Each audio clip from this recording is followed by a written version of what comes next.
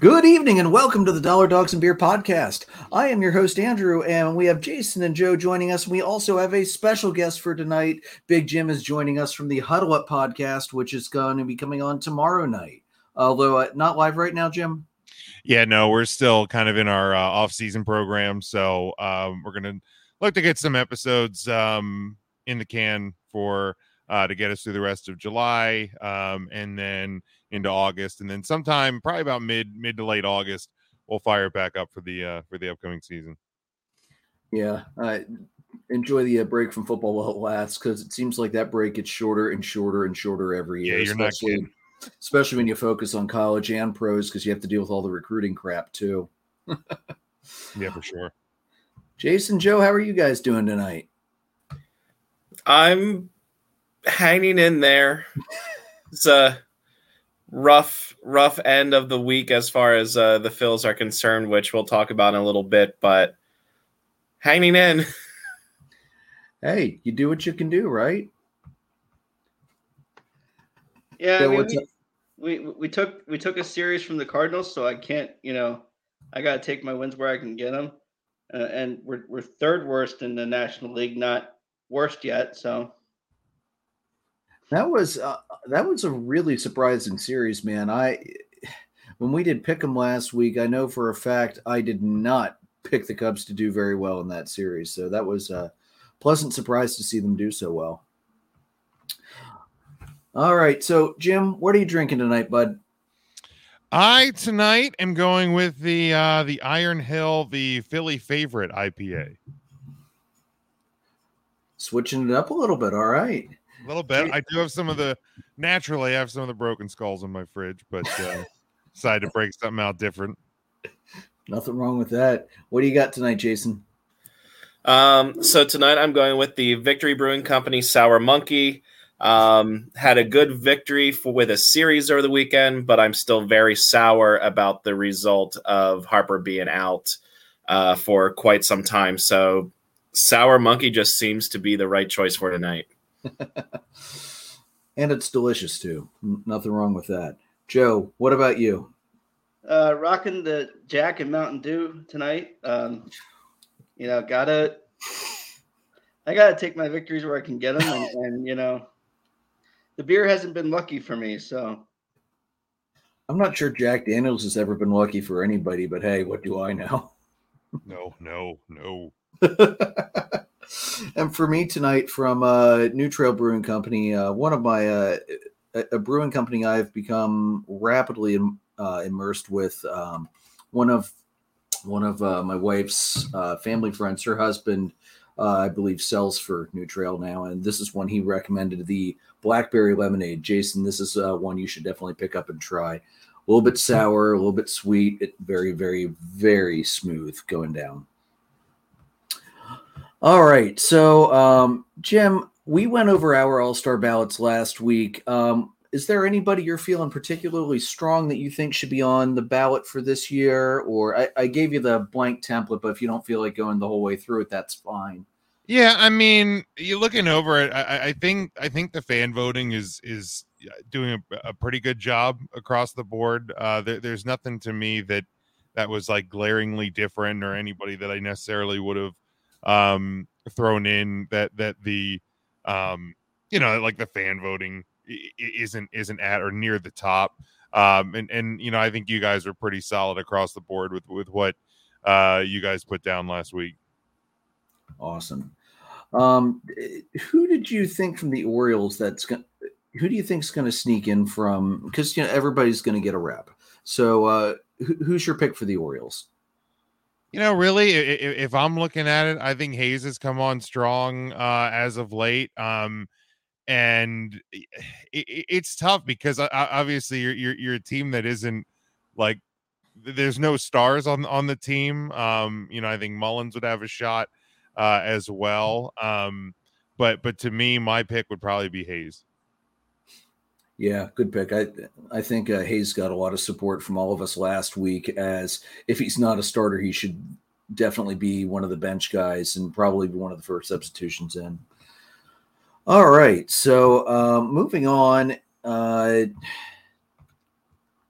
Sorry, I had the wrong sheet of my page pulled up. Sorry.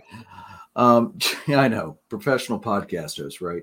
So, Joe, you wanted to touch on that pretty intense brawl we had over the weekend between the Angels and the Mariners. This, normally baseball brawls, just a little bit of pushing and shoving. People shout a couple things, but we had some legit punches thrown this time. You want to break that down for us? Sure. Yeah. I think what's important with this one is 9 days prior to this series, Upton was hit by the Angels when they played them the week before. Pretty obvious, what wasn't like they were trying to avoid it. But Upton got hit pretty high in 9 days prior to this series. Saturday night, Eric Swanson throws this 95-mile-an-hour fastball at or near Trout's head. And that was the second pitch in that at bat. So the pitch before that was high and tight, and the second one was higher and tighter. That was pretty ridiculous, to be honest with you. I said this before when the Cubs played the Brewers earlier in the year. If you can't hit them on the first one, you don't get a second shot at it.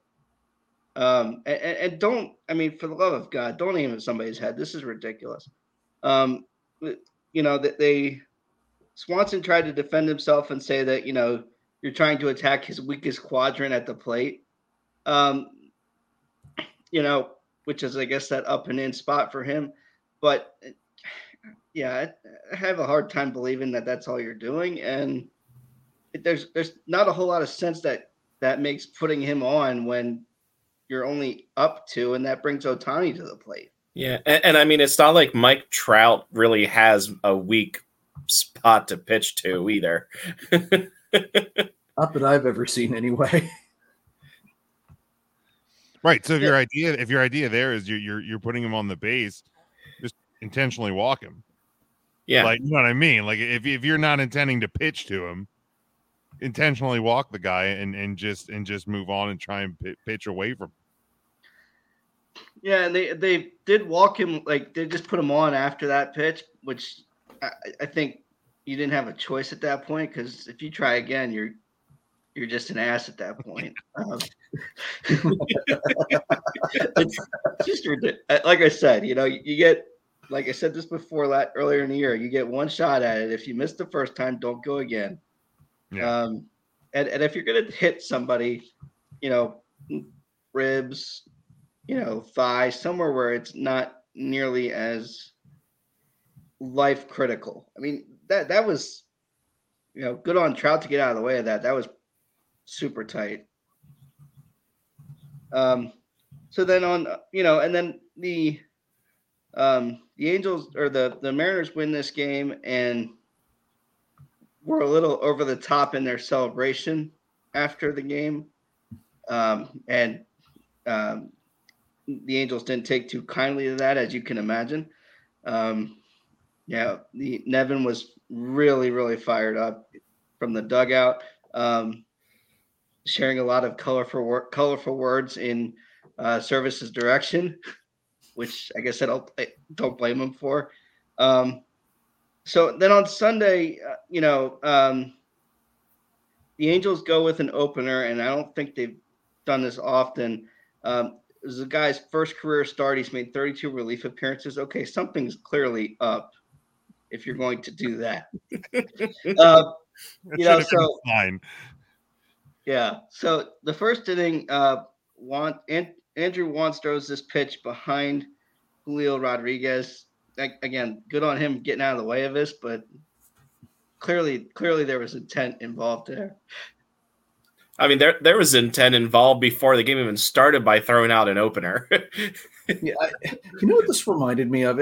Think back to was it 2012 when the Penguins and the Flyers just had that series of games where it was nonstop brawls all the way up until the Stanley Cup playoffs.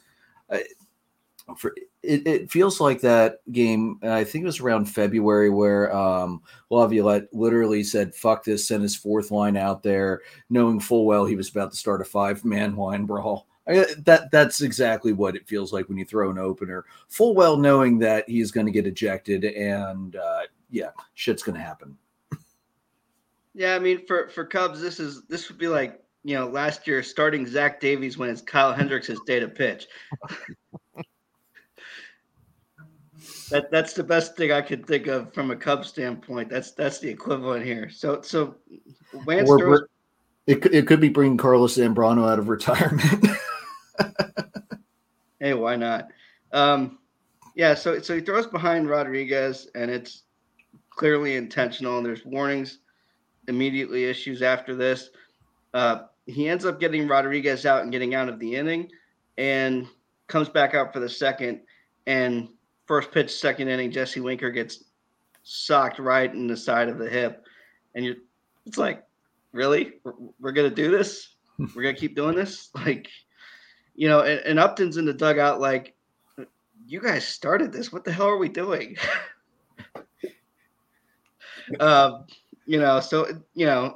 Winker, is chirping and gesturing toward the dugout, makes his way toward the dugout.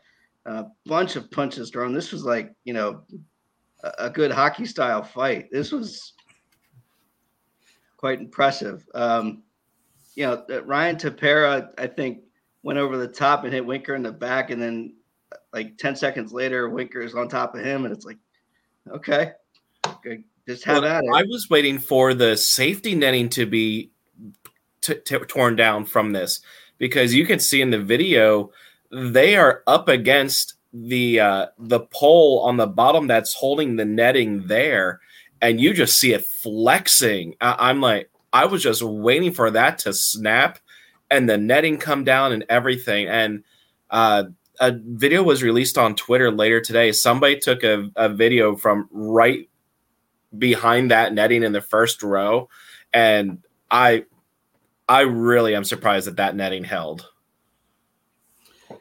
Yeah, I can't think of any kind of engineering specifications that would have taken that into account. I mean, that's just freaking insane. Is that something they can quickly fix, or do they jury rig, or I don't even know. I mean, we've gotten so used to that netting just being an automatic part of things there. That's crazy. Yeah, that would certainly take some. Are you hot by your cable service? Sorry, that was me. I'm just pulling up the video of the brawl. Yeah. Anthony Rendon, as you noted in the notes, Andrew, threw a left hand at Winker's face because his right hand's in the cast. I mean, if you're going all out at this point, this reminded me of Cole Haley when we were in high school, who had the broken arm, had a cast as a linebacker. Like, if you've got that cast, you might as well use it, right? Like it's called a club for a reason. Yeah, I mean, if you're out there and you got the weapon, go for it. Yeah. So, Winker flips the bird at the fans with both hands, and he apologized for that after the game. That was the only thing he was really sorry about, and I don't necessarily blame him, knowing all the backstory now on this. As fans, they're spending their hard-earned money to come watch us play a game, and they didn't deserve that. So, Service, Winker, Rodriguez, and J.P. Crawford were ejected for the Mariners. Nevin, Iglesias, Wance, Tepera were ejected for the Angels. I don't know. They should have probably gotten rid of Wance as soon as he threw behind Rodriguez at that point. I think that's, clearly there was intent there, and clearly it was like, okay, let's get this under control before it gets out of hand. Or better question, why the hell wasn't he immediately tossed the moment he hit Winker? Mm-hmm. Warnings were issued. It's supposed to be automatic at that point. And I think the umpires are allowed to have a little bit of leeway if it's like if it's clear that it was like a pitch that slipped. But there was no way in hell that pitch slipped. That was let me put you this way. I think Ray Charles could have seen that one, that was intentional. Well, I mean, and you even see Cervais is on the top step of the dugout motioning to the home plate umpire, like, what are you doing? Get him out of here. And It just didn't happen. Yeah, it's, not to keep stealing hockey references, but if you get control of the game and you start calling penalties, and You don't let things boil over and get out of control. You do it. That's how you avoid stuff. Yeah, like I mean, look, when you start with an opener, there's your first sign that something there's something already on the stovetop. You know what I mean? And then when you get that first pitch up high, as an umpire, to not read the room. This wasn't the first game of the series. This wasn't the first incident of the weekend. You have an opener on the mound. A guy throws high, and comes right at him. The writings, there's so much writing on the wall, you forget what color the wall is at that point. Like, you just that's bad form on the umpire crew, to not react to what was clearly a situation that was escalating. And then the umpire trying to hold Winker back, like, dude, come on. Jesse Winker's a big man. You're not going to hold him back. No, and I mean, if anybody should be allowed to be let go in that situation, it's probably the guy who's just been targeted and hit. Like, you should be trying to control the rest of the situation as much as you can. I mean, you're 4 umpires against 2 full teams, but it was a fun brawl from like a hockey fan standpoint, but really it shouldn't have gotten to that point. The umpire crew definitely did a poor job, capping the situation. Well, and Winker was pretty much prepared to take on the entire Angels team on his own. Sure he was heading there without any kind of backup. It's like the old closer of the Reds who took on the entire Pittsburgh Pirates. What was that, 2 years ago? Oh, that was another good brawl. Man, Reds Pirates, they always have something good at least once a season too. Yeah, I don't mind a good fight every now and then. That was ridiculous, though. I sent this in the team chat and in our group chat, and it was pretty interesting. So I don't know if you remember, it was earlier this season, I believe it was, or within like the last year. There's a girl who lives out in that part, I believe, of California. She is a Reds fan. She loved Joey Votto, and the Reds came to San Diego, and her parents took her to the game. She was so excited to see Joey Votto, and he got ejected in like the first inning. Next day, she meets him, and everything's all fine and dandy. She was at the game yesterday to see Jesse Winker, and he got ejected in the first and second inning. You think it's all a show?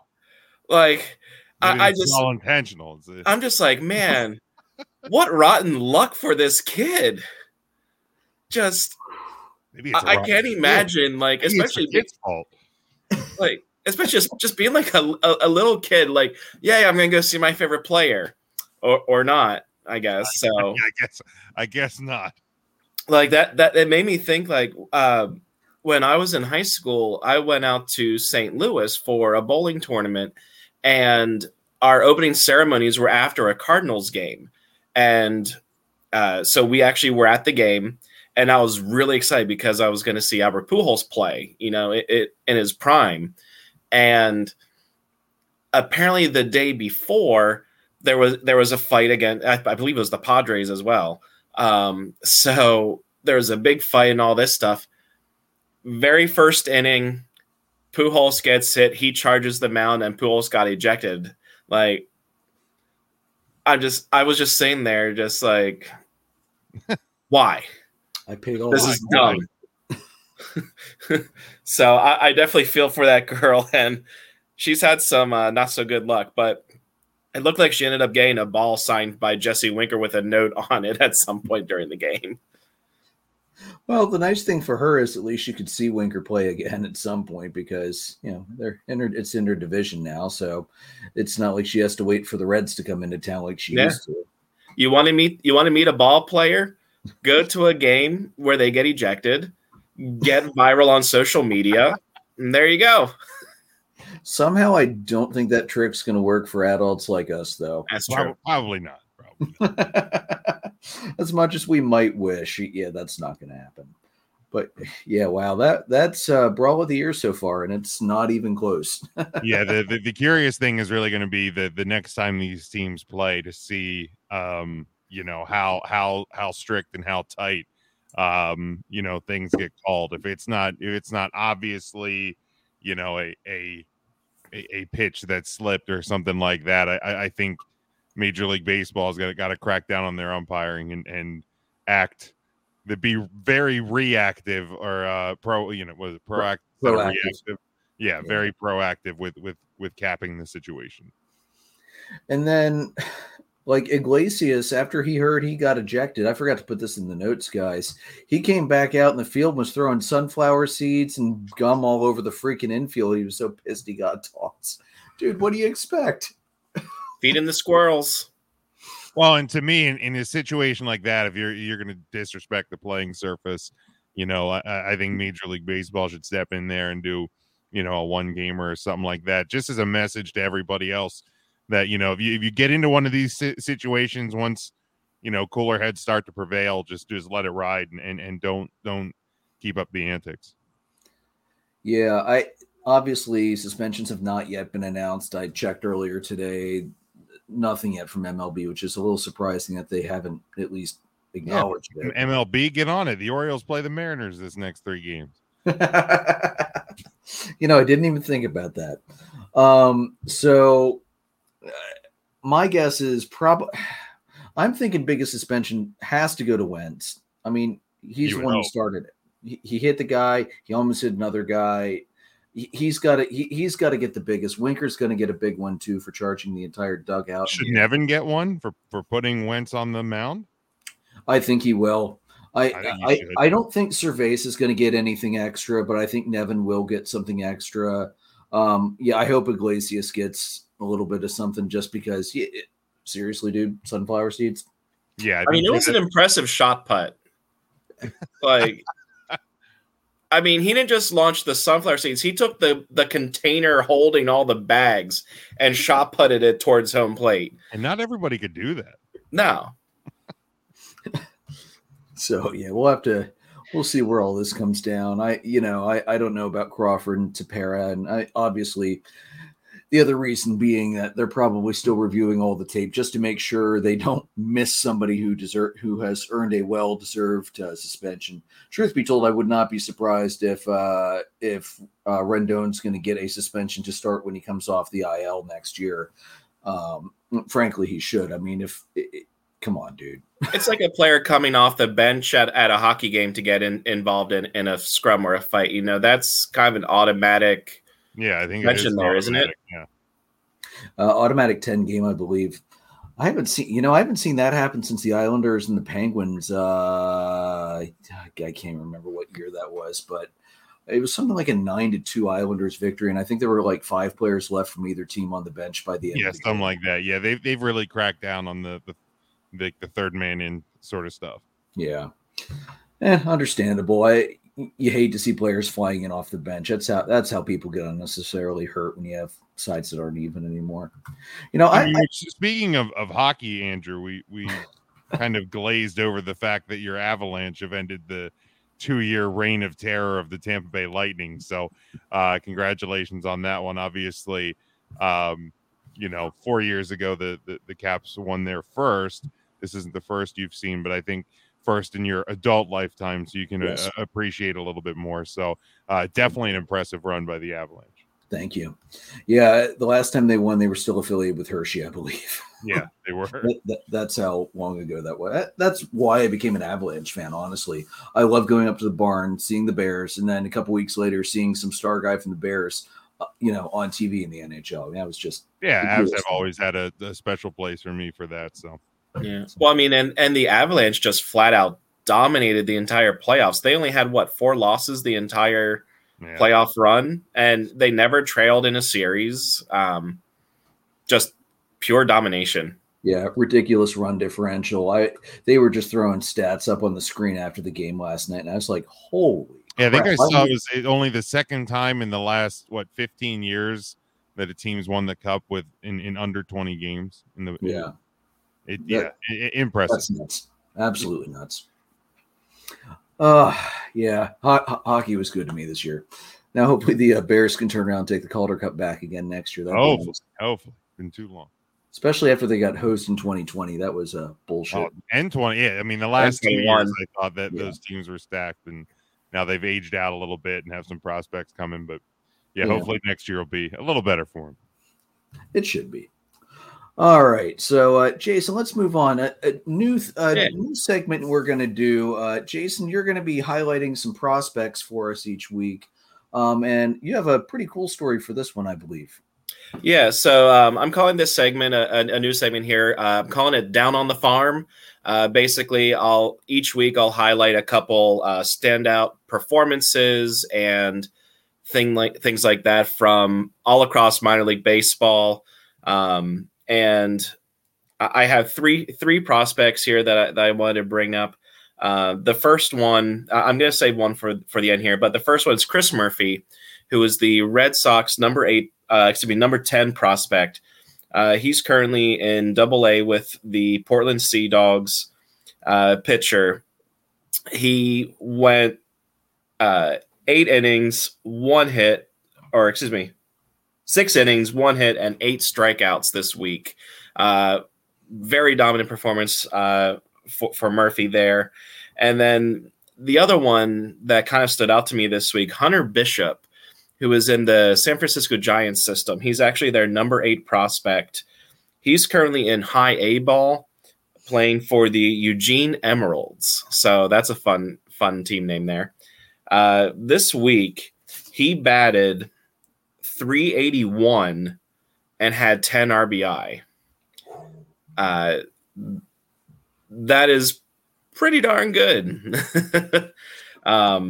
And there were a couple other names that kind of stood out. Anthony Volpe, the Yankees' top prospect, he had a walk-off home run to clinch the first half division for their Double-A affiliate, the Somerset Patriots, who, as all three of us are familiar with, used to be in the Independent League against our Barnstormers in the Atlantic League here.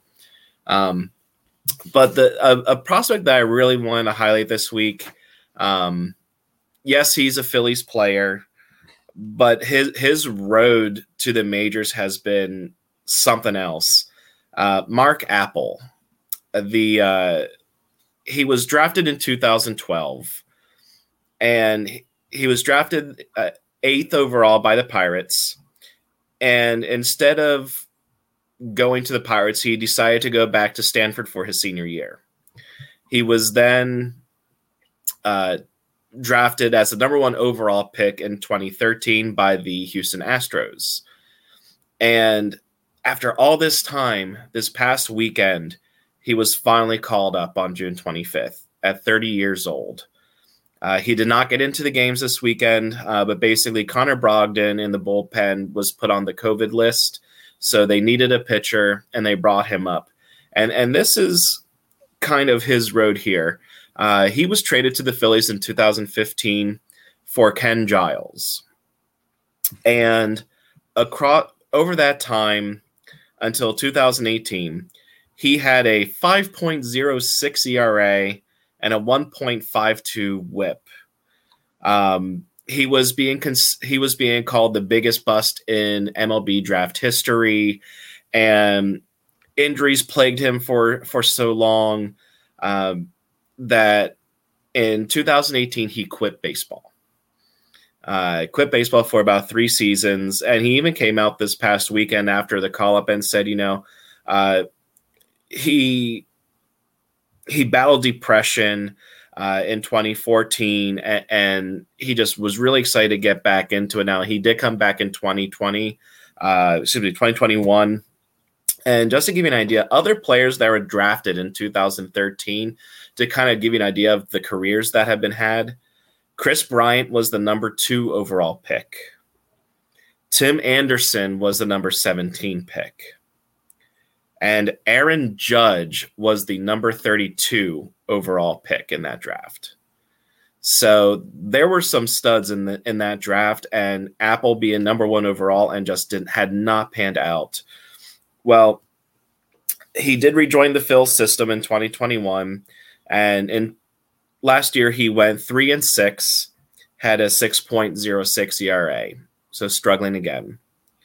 This year in AAA, he is 5-0 with a 1.61 ERA in 28 innings pitched. So great turnaround for Mark Apple.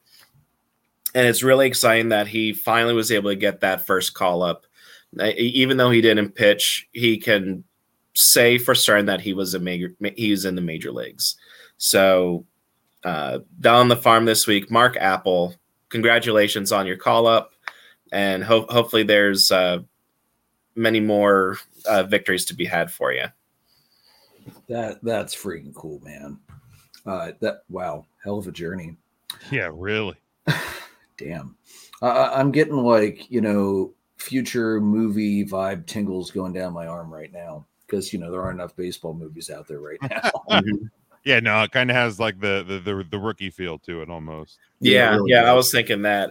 Especially, I'm interested to see what he does when he finally gets into a game. I don't know how long Brogdon's going to be out on the COVID list, so I mean, Probably Phillies at least Phillies have an off day today, so it's very possible we'll see him over the next couple of days against the Braves. I'm okay with that. Yeah, I mean, especially if he strikes out the Braves batters, it'd be a good time. Good luck with that. Good luck with that. Atlanta killed the last rookie they faced. Another thing, the Red Sox prospect, Jason, I actually saw him earlier this year when I was at that Senators game on their home opener. Man, he throws smoke. And the sound of that ball hitting the catcher's mitt, it reminds me a lot of like Craig Kimbrell-esque, one of those high 90s guys just pumping heat. The Harrisburg Senators, let's face it, they're not a very good team this year, just kind of similar to the entire Nationals organization. They had absolutely no answer for him. I think he gave up 2 or 3 hits total, maybe a couple walks here and there.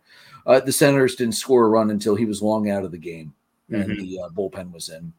So I can tell you from experience, actually watching him, he's going to be a big guy for the Red Sox when they eventually bring him up.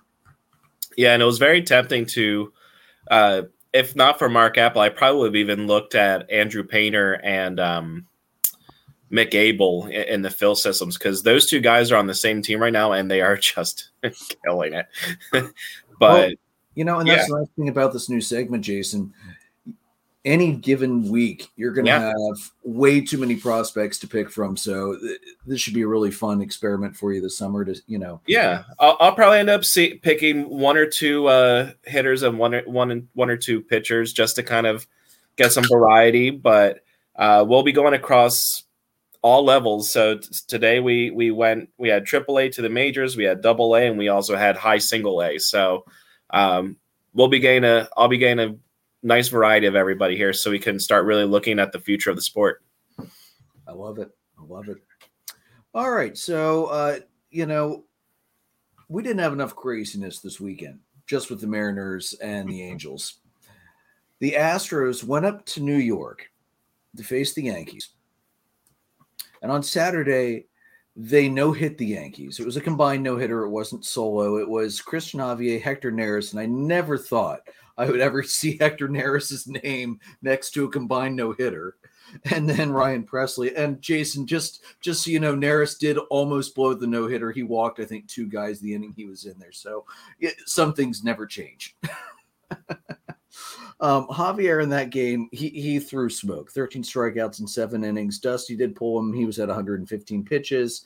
Understandable. You have 2 innings to go. That's too high of a count to let that try and run. That was the 14th no-hitter in Astros history, the most by any franchise since the Astros began play in 1962. I don't know who owns the all-time no-hitter record for franchises. I did not decide to delve that deep into the history of baseball this weekend. I was a little busy. This is the 8th time the Yankees have ever been no-hit and the 6th time at home. So if you're going to no-hit the Yankees, apparently you're going to do it at home, which is odd with that short porch they have in right field. And then on Sunday, the Yankees were nearly no-hit again before Giancarlo Stanton hit a home run in the 7th inning. Between hits over the span, they went 0 for 52. And that was a 16 1/3 inning hitless drought. That's the longest by any team since at least 1961, and that's per the wonderful guys at Elias Sports Bureau. And then, as has happened many times this year, Aaron Judge hit the walk-off home run in the 10th to win the game. I should have written this down, but I saw a crazy stat that when Stanton and Judge hit a home run, I think the Yankees have only lost like 2 or 3 games this year when that's happened. It's the two of them are just ridiculous. But how about the Astros? I mean, this series was nuts. The Yankees came from behind twice. The Astros threw a no-hitter, damn near threw 2 no-hitters. Wow. Yeah, well, I mean, and that's the other thing. The last 2 times, I believe it said that the Yankees were no-hit, or the last 2 times they were no-hit at home, both times were the Astros. Was it the Verlander? It was older. It was older than that. It was like early 2000s, I believe it was. Was that the one where Oswalt was in and came out after an inning because he got hurt? It could be. I didn't do too much diving into that. I just saw the stat that it was the last 2 times at home. It was the Astros. But I mean, the big thing here too is, I mean, there were more hits in the Angels Mariners brawl than there were in those 16 and the thirds innings pitch for a while. Yeah, you're not kidding. I saw somebody this weekend say that this weekend proves we need another Astros Yankees ALCS. I'm like, the hell we do. Knock it off. No. We don't need that. We don't need either of those teams in the ALCS. Can they both get knocked out in the ALDS? I'm 100% okay with that personally. I'd be fine with either or both. Not that it's going to happen, tanking in the second half and end up not even making the playoffs. Yeah. The Astro glide. Ryan, we love you, buddy. Comment of the night right there. Yeah, well done, sir. Jason, I appreciate your effort to try and bring a zinger out, but man, he just swept the rug right out from under your feet. I mean, he's using Astroglide. What do you expect? Yeah. And then Jim, the Orioles, they're winning baseball games. Holy shit. Here we go, Oriole Magic, baby. It's back live. Charm City's coming back to well, I wouldn't go that far. No, dude. Yeah, it's been kind of a wild year. The youth movement in Baltimore is kind of alive and well. I know you had pulled a couple of the stats. I pulled some of the same ones as well. The first 4-game winning streak of the year, 6 games under 500, and we're sitting here in June. Over the weekend they hit their 32nd win of the year. And if you look back over the last 3 seasons, 2018 when they hit their 32nd win, they were 32-75. In 2019, when they hit their 32nd win, they were 32-69. 2021, they were 32-64. This year, 32-39. So like there's definitely marked improvement there. We're sitting here in the last week of June. They're 19.5 back in the division, but they're sitting 7 games outside of a wild card spot. Now, let me be clear. I'm not sitting here with some sort of high, crazy aspirations that 7 games is going to get closed and the Orioles are going to make into a wild card spot. But to see this team sitting in the middle third of the league as opposed to the bottom third of the league is pretty fun to watch. They had 2 back-to-back shutouts against it was against the White Sox, but still give me something. Back-to-back shutouts against the White Sox last week, which was their 7th on the year through their first 71 games. It's the most in that shortest span in 25 years. Like Andrew, you have here 8 of their last 11. I saw a stat over the weekend that if they were able to keep that pace, now again, I don't think that is going to be the case either. They would finish somewhere around 96-66, which would be absolutely insane to believe in.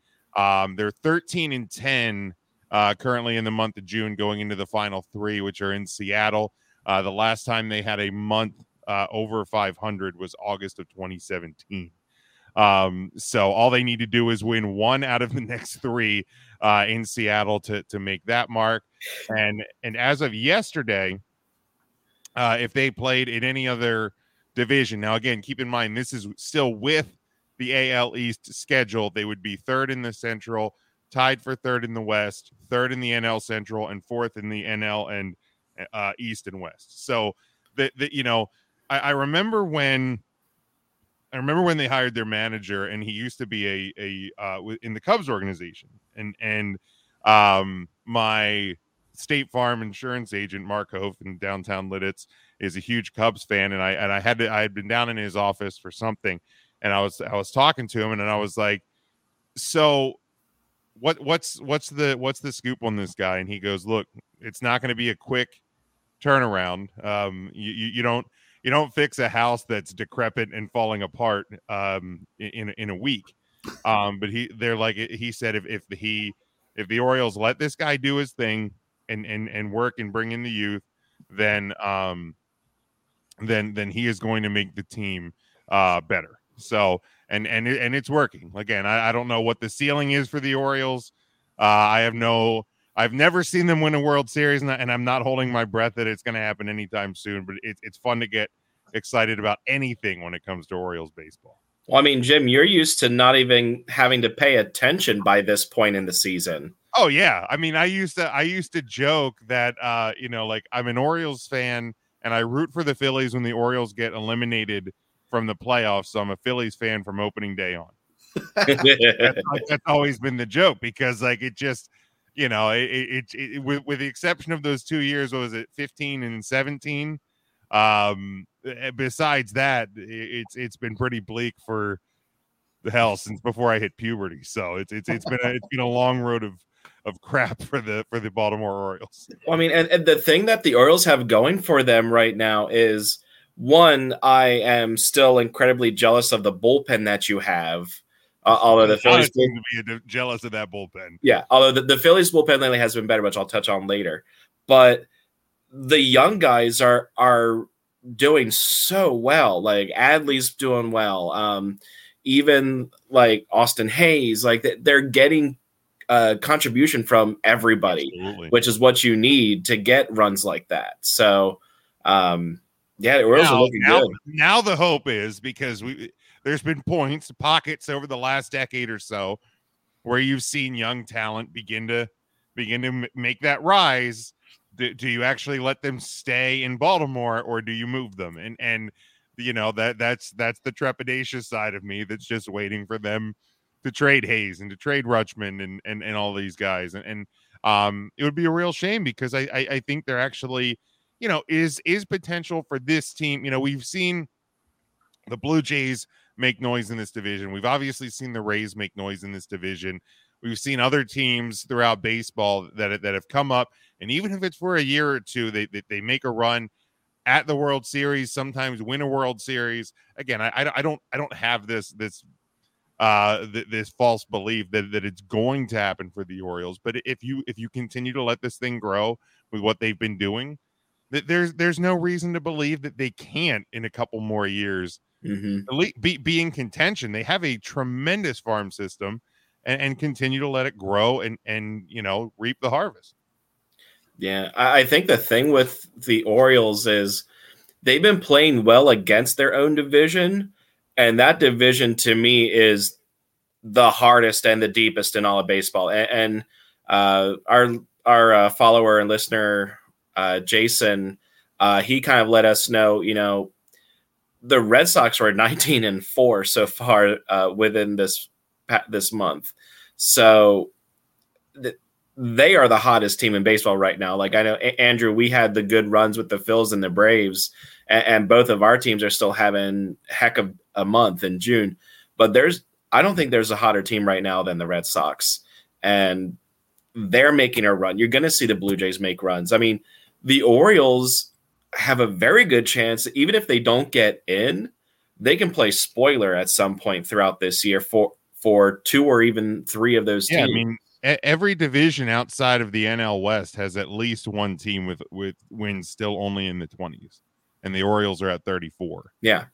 And that, again, that's playing within that schedule. You put the Orioles in the Central, God only knows, that they could be better, or the AL West or whatever, that you get amongst competition that's not as great as yours, you know, they could potentially be sitting near the top of the division, on top of a division, and certainly higher in the wild card if you're playing a different set. You know, give me more series against the Royals and the Tigers rather than the Red Sox and the Yankees, please.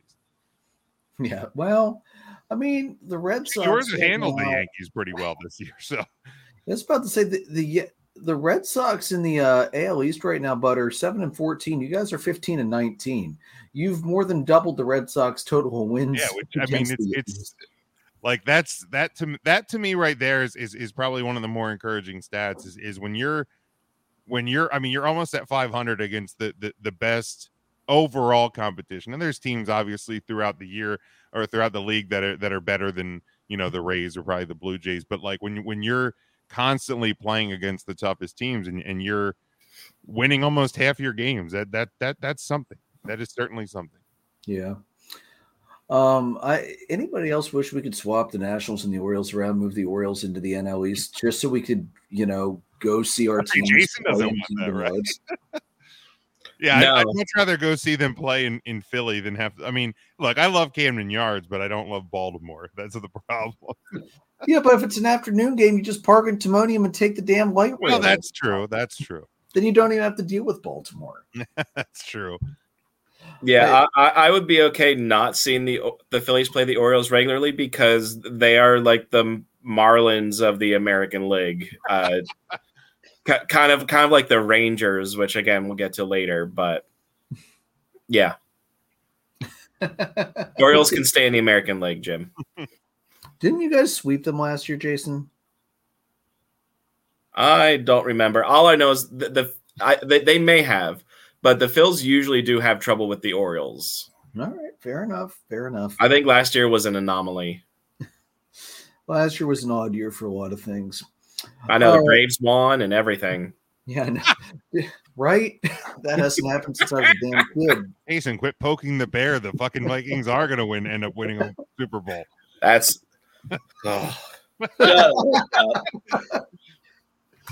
Wouldn't that be a hell of a funny thing if the Vikings win a damn Super Bowl before the Cowboys get to 7? I just said, stop tempting fate. Like, just stop it. You know, let it be. Do we play again this year, or did the Vikings and Cowboys miss each other? I think they play this year. I think they do. Yeah, I think it's. Let me double check because I think it's the East and the North play each other this year. Oh, good. We can beat up on the Eagles. Love that. Let's see here. Schedule. Cowboys. No, I was wrong. Oh, wait, where is it? Oh. Nope. November 20th. There it is. Nice. Wow, they played 4 straight against the. They have the Lions in week 7, the Bears in week 8, then they have a bye, then they have the Packers in week 10, and the Vikings in week 11. Nice. Let's be fair. They have 3 bye weeks there. Oh, that's true. That is true. I don't know, man. Definitely with the Bears, and maybe with the Lions too. Well, I mean, Dallas needed, like, both of the last 2 years, they needed come from behind victories to beat the Vikings, didn't they? Yeah, something like that. And it's at Minnesota, so I'll say I'm pretty sure neither game was even a Dak Prescott game. It was Andy Dalton, and then we had who was the guy that played last year? Cooper Rush? Was it Cooper? Yeah. I think it was Cooper Rush last year. Good Lord. Yeah. Yeah, the Vikings defense totally fell apart in that one. Yeah, that was Jim, you probably remember on Twitter me going from absolute ecstatic joy to like, yeah, okay, so it's just going to be this fucking shit it's again, just over. And it's again and again. Yeah. And again. Yeah. Yep, absolutely. Well, what do you think, Joe? Chicago Bears, Jimmy Garoppolo. What do you think, man? I don't know. I doubt it. The last thing the Bears should be doing is changing quarterback. Again. Quarterback's fine. It's everything else with the Bears that's the problem.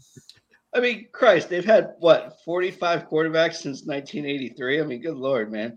Yeah, the long running joke, the running joke now for a season and a half on Huddle Up has been that Fields will end up being the best quarterback in Bears history. Not that it's that hard to do. Oh man. Well, I guess we're starting football talk early this evening, gentlemen. I gotta knock the rust off, man. I gotta fire up the bus in a month and a half. Yeah, right. Oh man, I just I can accept the fact that the Vikings will not beat the Packers for the division this year. Could they at least look better than they did last year? I am so tired of watching that defense, which was supposed to be freaking Mike Zimmer's forte, fall apart late in games when Kirk Cousins wasn't actually playing bad. He was actually playing pretty decently last year, and the defense can't do diddly fucking squat.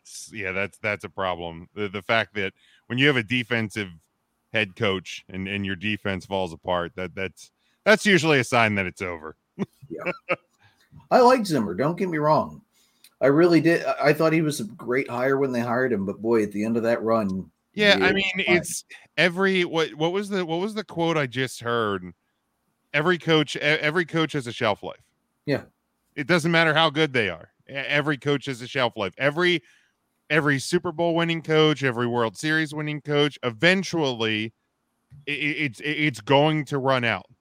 And you look at, going back to the hockey, when Bruce Boudreau took over the Capitals and changed that organization, there was only so far they were going to get with him, and then the writing was on the wall, and it happens everywhere. No matter what, every great coach will eventually, Sean McVay will peak out with the Rams. Andy Reid will peak out with the Chiefs. It will inevitably happen everywhere. I mean, hell, Andy Reid did that once to the Eagles too. So I mean, there's history of this happening with him. I know Doug Peterson won their Super Bowl, but Andy Reid was the best coach in Eagles history. So, but again, even he had a shelf life. Yeah. Football. So let's see. T-minus how many months until Penn State starts to disappoint me? Yeah, I give it it's almost July. Yeah. So when do they play Ohio State? Yeah, it's a Notre Dame starts with, so that should be that'll be delightful. God damn it! A game where I can't even root for anybody. What the hell? What? Bring back the tie, please. Bring back the tie. Come on. Okay, one more. All right, Jason. If the Dolphins miss the playoffs, will Tua be bye-bye? I think it's too soon to get rid of him. If they miss the playoffs, I think it's too soon. Do I think he's the answer? No, but do I think that they should write him off if they don't make the playoffs this year? Absolutely not. Yeah, it's too soon. You can't cut with a guy like that. Especially when you have the Bills, who are arguably the best team in the AFC, and the Patriots, who are pretty much, in my opinion, probably a lock for the postseason. Patriots will always still be the Patriots, so. Yeah, I mean, you have another year with defensive players coming back. They've retooled a bit. You have what the heck is the quarterback there? His name's slipping my mind, but his second year now. The Patriots are probably closer to a playoff lock than the Dolphins are. So if the Dolphins don't make it, I don't necessarily think it's Tua's fault. Yeah. All right. So hopping back to baseball, since I think we're finally out of football questions for the time being.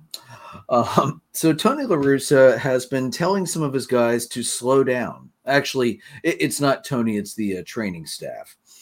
There are a couple guys, Tim Anderson, Jose Abreu, Luis Robert, Andrew Vaughn, and AJ Pollock. These are guys who have been hurt, and because they've had such a large number of players that have been injured, La Russa told reporters that these guys are playing under, quote, trainer instructions that if they make a routine out, they slow it down running to first. He said he wanted fans to understand the slower running isn't because of a lack of hustle. He wants the fans to understand they're not lazy, but their legs are important. Tony, what? You've never given two shits what the fans thought before now. You've thrown your own players under the bus in the last couple of years. What the hell? How bad is the training staff that they can't keep the players healthy running to first? Right. It just, what? I'm trying to think of a time I've like heard or like read a statement like as ludicrous as that. Like, what are you kidding me? Like, even like at league minimum, like these guys are getting paid adequately. We'll call it adequately, and you know, yeah. You need to look at your training staff. It's not the players' fault if you're having this many injury problems. Figure out a different training program. There's 30 other teams in the league that aren't having this issue. It's not it's not a hustling problem. I saw that and I was like, how does this man still have a job? Now, most managers will pull their guys for not hustling. Like, I know, like I've seen the Phillies managers do it all throughout. Like, even going back to when Charlie Manuel benched Jimmy Rollins for not running out a ground ball to first. Snicker benched Acuna a few years ago for not running out a ball to first. And then he benched him again later in the year because he thought he hit a home run, pimped it, it hit the wall, and he ended up with a long single. Like, come on. Guys, we need to slow down running to first base because this is clearly the problem. Yeah. Good God. Because the training staff can't stretch you out enough. To be fair, the White Sox peaked in the beginning of June last year, so maybe he's trying to save up the energy. Yeah, well, that's true. Maybe they'll peak in mid-July this year with this strategy. Every week or two, La Russa does something else that I'm like, I'm just going to ignore it. And then it's just so fucking ridiculous. I have to put it on the episode for the week. It's like every week or every other week now. How does this man still have a job? Yeah, it's insane. Like it's a legacy thing, right? Because he's an old legend. Like that's the only justification.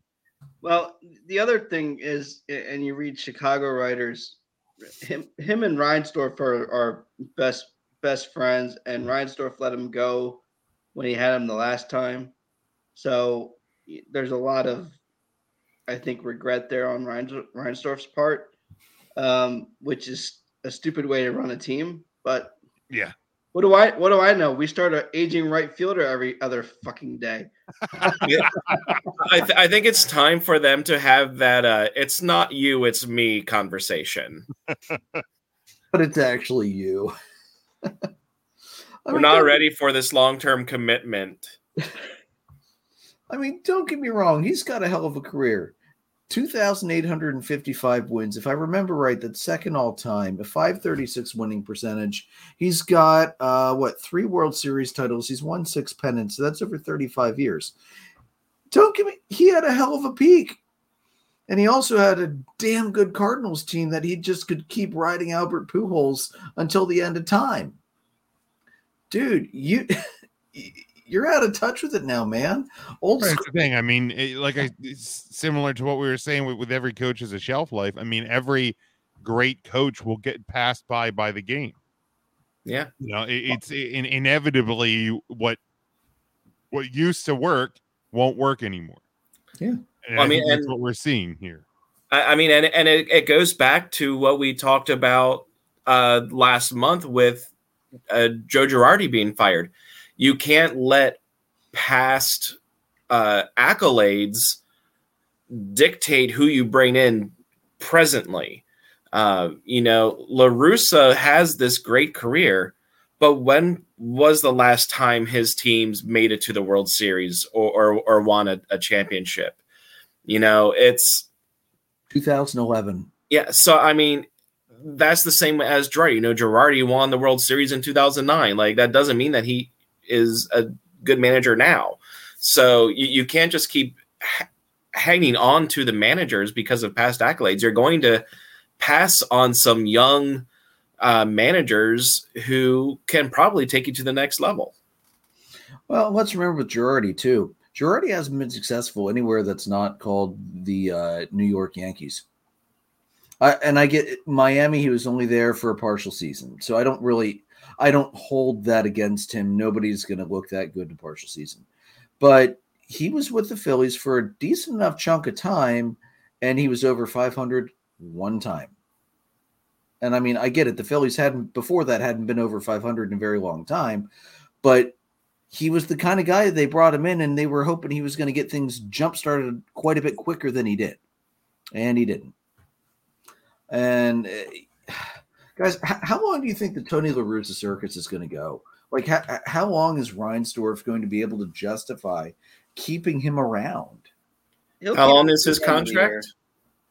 I'll pull that up. Let me see here. I would say at least through the end of the year. Depending on the length of the contract, maybe.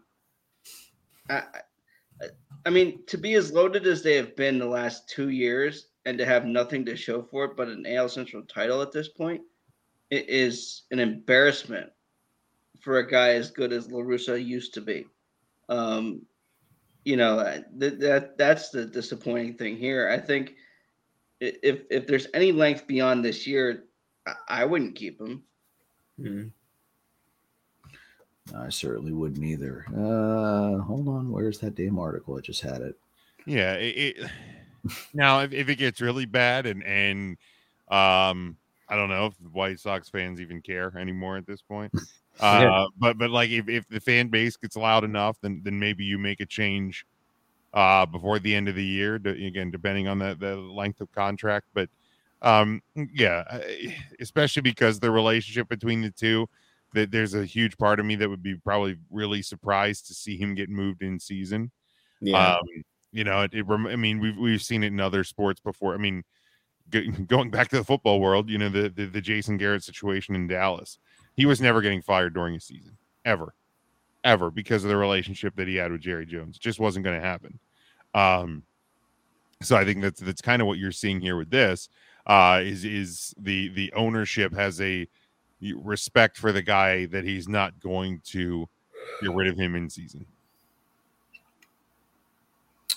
Let's see. It was a multi-year. Does it say how many years? I mean, they're only 5.5 back at this point, so they're not obviously not out of it. No. So that calculates into it too as well. But if you don't make a solid run in the playoffs this year, when you have one of the most electric shortstops in all of baseball, at least from a personality standpoint and a hitting standpoint, and you've got all of this talent we've been hearing about for 2 years now. I mean, gotta deliver on it. Yeah, it looks like his deal, as far as I can tell, basically only runs through this year. Yeah, all I'm seeing is a multi-year deal that was signed 2 years ago. I'm not seeing any other details. So the White Sox and 6 months ago they said he's returning for 2022. So yeah, if it's kind of this handshake deal for this year, I'd be shocked because of the friendship to see him moved. I guess if it gets really that bad, you wouldn't have a choice. And maybe it would be one of those things like, hey, you're going to resign today. Yeah. I mean, and I think we're almost at the midway point of the season, and they are that close.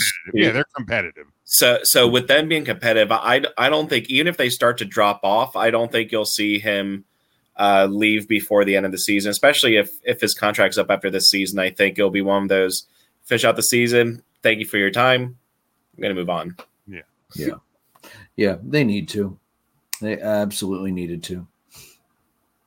One thing I didn't put on there, Joe, KB finally got activated by the Rockies, so maybe he will, unlike Tatis, be able to put up a few statistics for the fans to try to fail voting him into the All-Star game. I did fan voting. Hey, let him make the All-Star game in a position he never plays in. That's fine.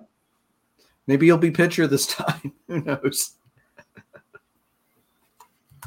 All right, let's move on. All right, so it was a good week for Atlanta last week. They took 3 out of 4 from the Giants. They almost took that whole series. One game I wanted to touch on was the first game of the series because game one always sets the tone for the entire series. Max Fried came on versus Logan Webb, and I mean I was expecting Not a whole lot of runs, not a whole lot of offense, and boy, that's exactly what happened. Max Fried, brilliant game, 7 innings, 5 hits, 1 run, 8 strikeouts, 2 walks. Logan Webb matched him pretty well, 7 innings, 6 hits, 1 run, 7 strikeouts, no walks. Atlanta did get a home run from Travis d'Arnaud in the second. Will Smith predictably came in and blew the save, although it was an inherited runner, so that went to Fried. But then the Braves rallied in the bottom of the ninth. Orlando Arcia, who has done so well filling in for Ozzie Albies since he got hurt, single to left to knock Goslin home and move Ozuna up. Not that that mattered because it was the bottom of the ninth. Honestly, guys, the Braves-Giants series, I was really happy. These were all tightly contested games. You had a 2-1 victory, a 12-10 loss, a 4-3 victory, a 7-6 victory. This is what Atlanta needed to see. They had that great 14-game streak, but let's face it, they weren't fighting against very good teams for the most part. Actually, I don't think any of those teams were over 500. Not even the team that ended the damn streak was over 500. Yeah, thanks, Joe. God damn it. So it was good to see the Braves. I mean, the Braves this past week, yes, they were at home, but they were facing two of the 3 best teams out in the NL West with the Giants and the Dodgers. So they were able to handle the Giants. They took 3 out of 4. And then the Dodgers came to town. And boy, you want to talk about an emotional week. First, Jock Peterson got his ring earlier in the week when the Giants came in. And then Freddie came back. First time Freddie has been back in Atlanta since the offseason. More details have come out about the contract negotiations, although Freddie didn't really want to get involved with it during his press conference. He actually, when he walked in and then needed to go out for a few minutes to recompose himself before going back in again to have his pregame press conference on Friday night. And, he said afterwards he did all the things he would have done when he was with Atlanta. He and Charlie went to his favorite breakfast spot. The Freddie omelet was still on the menu that he always would get before games. And then Friday night, the Braves played We Are the Champions for him, just like they did for everybody else on opening day. He was able to come out. Brian Snitker gave him his ring because, they asked Freddie did they want the Braves to bring the ring with them to LA, or did he want to wait until he came home? And he said he wanted to wait. All week last week on Tomahawk Talk and every other Braves social media site, it was all, oh my gosh, I hope Freddie still gets a good reception. I hope people aren't assholes, because it's a game, it's a business, yada yada yada yada. I'm very happy to say Freddie got a huge ovation during his ring ceremony. And then for his first at bat, the game was pretty much stopped for about a minute and a half because the crowd was just screaming for him, chanting, Freddie, MVP. I loved seeing it. I still, even thinking about that, I'm getting chills and tingles. I love it. And I fully expect once Freddie's contract's up, if he can get one more year, I fully expect him to come back to Atlanta on a 1-year deal before he retires, because you could tell how much he loved playing in that city, playing for those fans. And, it just sucks. He trusted his agents and didn't know really what was going on. They basically gave Alex Anthopoulos an ultimatum, gave him 2 offers, neither of which were even in the realm of what had been talked about before. And so Anthopoulos said, fine, screw that, went out and got Matt Olson. And then Freddie actually took less money than the Braves' last offer to go out to LA. So, should Freddie been more involved? Sure. Should Anthopoulos have reached out to Freddie? Sure. There's so much what if, and it's frustrating. And, to this day, I am still shocked the Braves didn't get this done. I put that completely on the front office for not getting this done, before last season started, when it should have been done. It never should have gotten to the offseason. But I'm really glad to see Freddie get the reception he deserved coming back to Atlanta. And then the game I wanted to focus on in this series was the second game, which was the only game that the Braves won. And ironically, Max Fried was pitching once again, because if you'll notice the trend here, I am firmly on the Max Fried should be in the consideration for Cy Young, and hopefully will be by the end of the year with the year he's having so far. Fried once again dominated the Dodgers, 6 2/3, 6 hits, 2 earned runs, a walk, 9 strikeouts. Will Smith did not blow it for Max this time. It was Minter who blew it this time in the 8th inning before the Braves rallied back on an Ozuna home run. And then Kenley Jansen picked up his 20th save of the season. That had to be nice for Jansen, too, to pick up another save against his former team. So, unfortunately, the series didn't go Atlanta's way. They did drop 2 of 3. It was a 4-1 loss, a 5-3 loss, and a 5-3 victory. But again, there were no blowouts. They kept it tight against a fantastic Dodgers team. They took 3 out of 4 from a fantastic Giants team. Guys, I really have no complaints. I would have loved to have seen the Braves not blow that Dodger series, because that last game was an extra innings loss. But you know what? I can't complain with that week last week. No, they saw a solid week, especially after having that streak that they did against teams that aren't as good. This really kind of was a test for the Braves, and they absolutely passed it this week. Yeah, I was quite happy. Guys, anything else, Joe, Jim? I think the Braves did what they needed to do. It's about freaking time, too. All right. He says after a 14-game winning streak was snapped and only 2 losses. Well, but again, it was a 14-game winning streak against terrible teams. And then you lost 2 in a row, and then you had this week. I know. And you lost 2 in a row to a terrible it's team. about time they won 2 series after somebody's a little spoiled after winning the World Series last year. And a Stanley Cup and a wrestling title. Yeah. We know. We get it. Thank you. Well, it's been fun, everybody. All right, Joe, what about them Cubbies, man? Tell me not to do this shit anymore. Joe, take it away. I'm going to shut up now. About time. Jesus. Man, the love I get on this show. Look, there's no way to sugarcoat this. This was a mixed bag of a week for the Cubs this week. They lost 3 of 4 to the Pirates. Game 1, they lose this one 12-1. Brubaker for Pittsburgh goes 6 innings, 5 hits, 5 strikeouts, no runs. Cruz made his debut for the Pirates in this game. 3 RBI double and an RBI single. So, hell of a debut, kid. Keep it up, man. The only offense in this game for the Cubs was Ian Happ RBI single, who continues to rake, and trade value continues to go up. Jason, I'm looking at you, kid.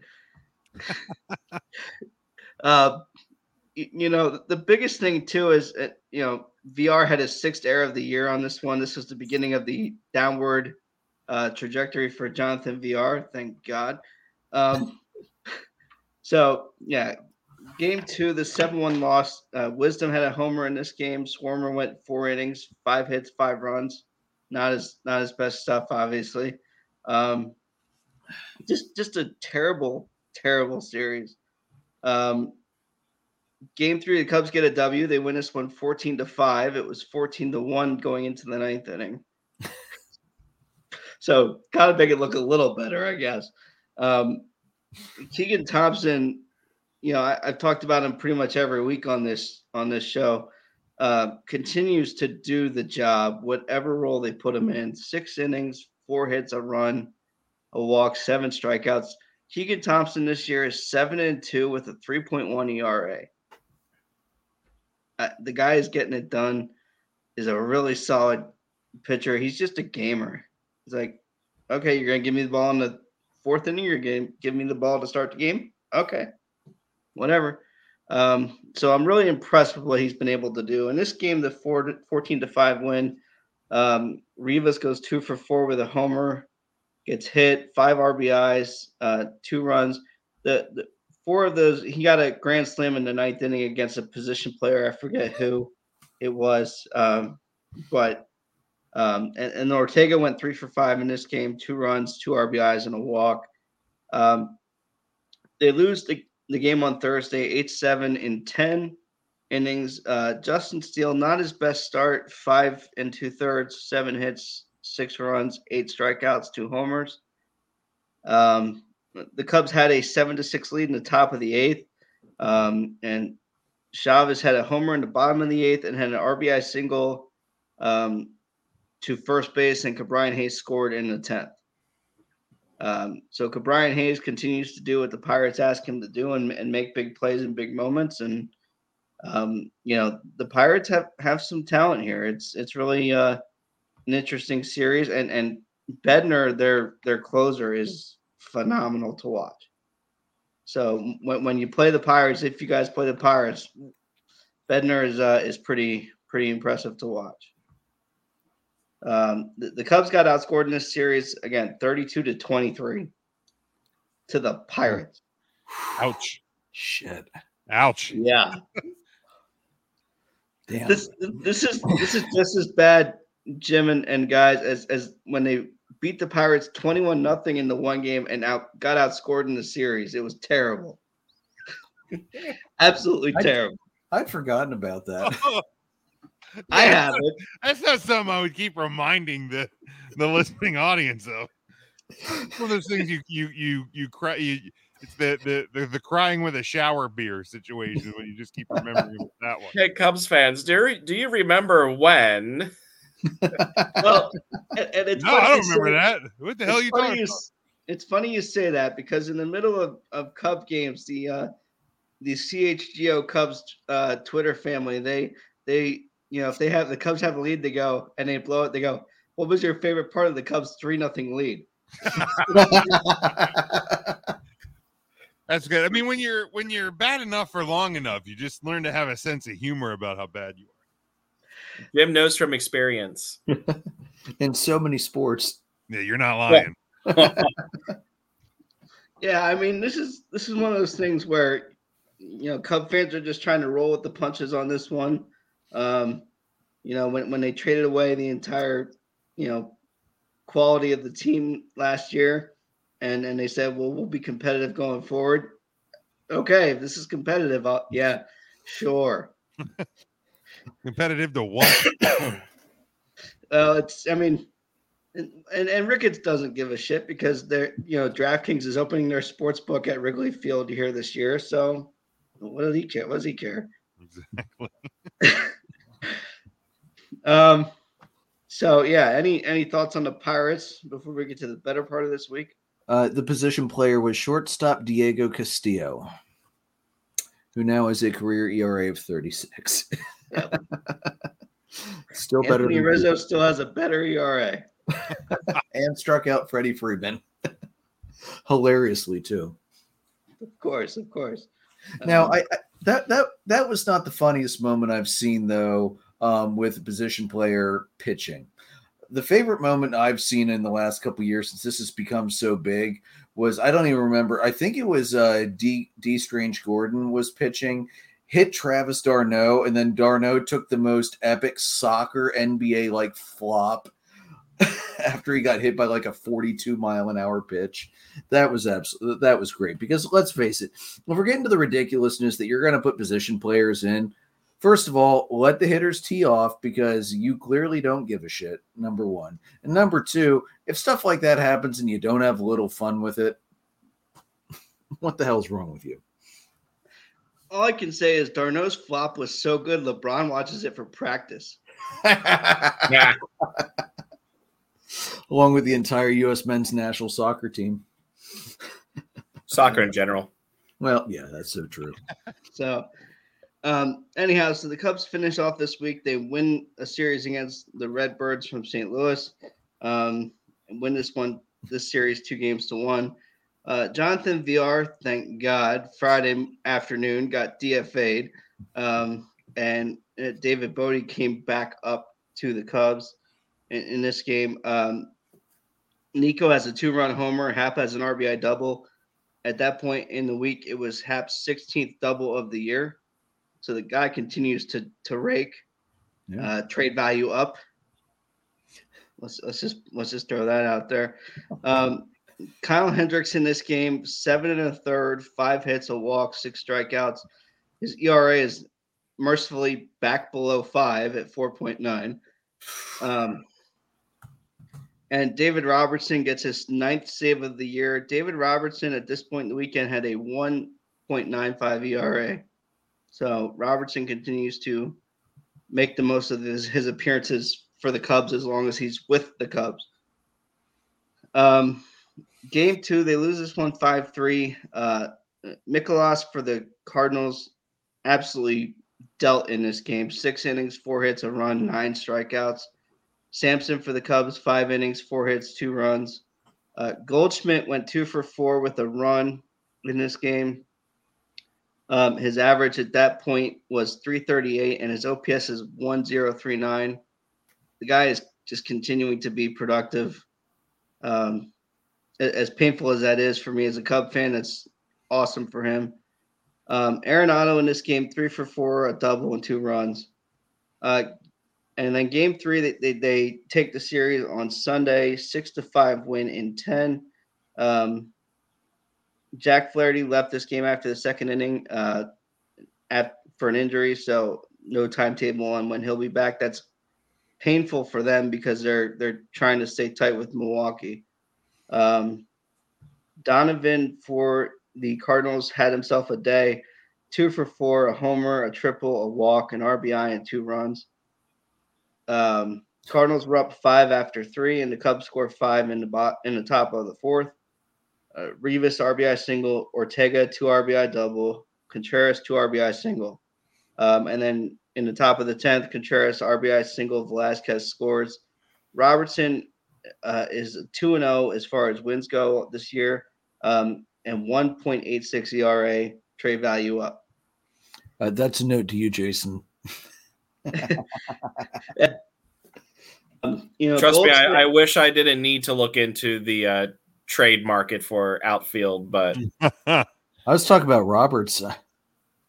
I don't have a desire to get David Robertson back in the Phillies uniform. He's a thief. What do we determine? It was 30-some million for like 6 total innings? Yeah, something like that. And like 2 saves. It was almost as bad as what Mike Hampton did to both the Rockies and the Braves. Yeah. No, David Robertson needs to pay back Philly for all that he took from them. so he can stay in Chicago. He's traded to the Phillies and actually pays the organization back. Yeah. Yeah, and just to give you an idea of just how hot Goldschmidt has been this year, the guy has scored 55 runs. He has 92 hits, 23 doubles, 19 homers as of tonight, 63 RBIs, 40 walks. The guy is just a beast at the plate this year. How's he looking Triple Crown wise? I know it's a little early to think about that, but what did you say his home runs were at, Joe? 19 as of tonight.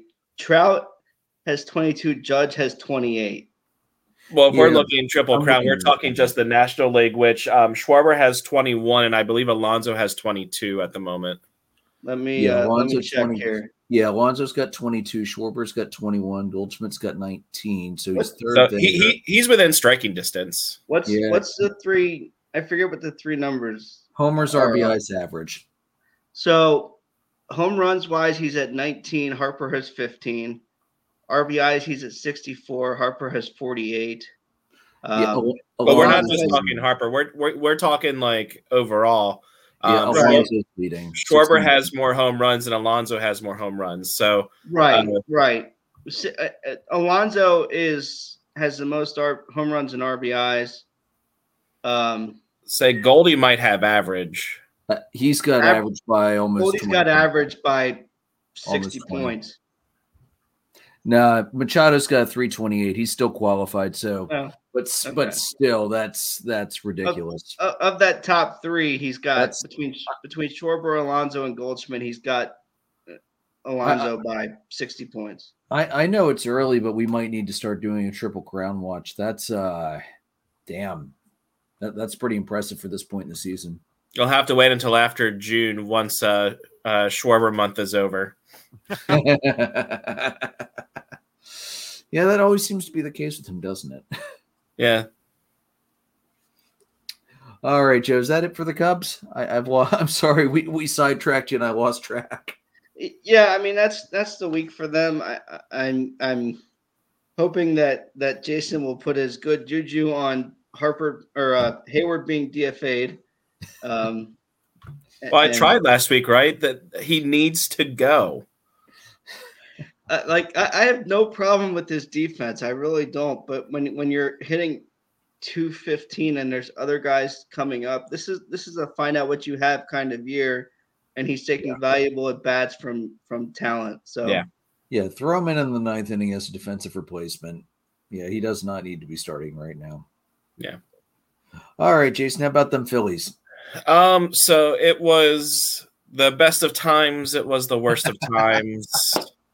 We'll start with the Rangers series, which I think the Rangers series, which was a small 2-game set, I think it was kind of a look ahead series for the Phils because they did have the Padres later in the week for 4 games. Game 1, 7-0 loss for the Rangers. Lowe, Heim, Semien, and Calhoun had home runs. Kyle Gibson went 6 1/3, 7 hits, 3 earned runs. Perez went 6 innings, gave up 6 hits. And the kicker here, Jeurys Familia, who should not be on the team, 1 1/3 innings pitched, 4 hits, 4 earned runs. So he's terrible. He just shouldn't be on the big league roster.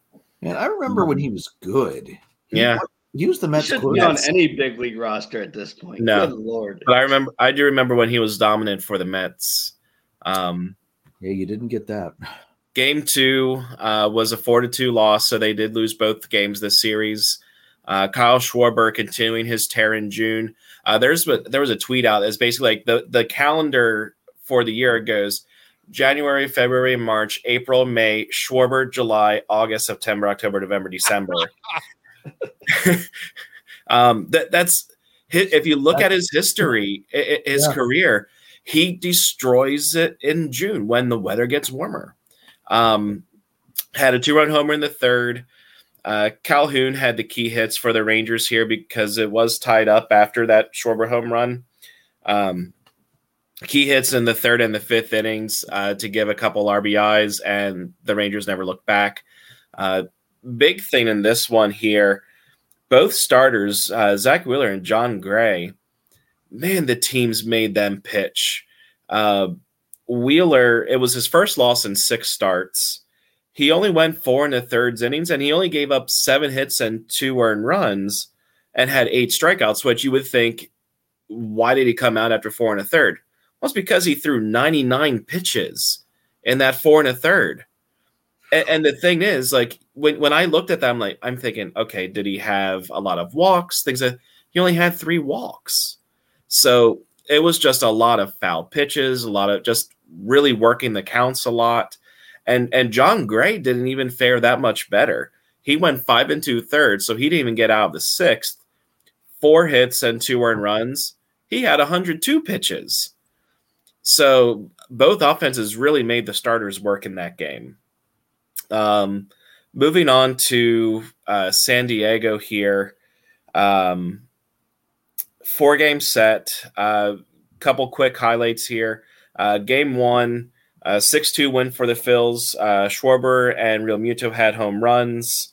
Hosmer had a home run for San Diego. Ranger Suarez had a dominant outing. 7 1/3 innings, 7 hits, 2 earned runs.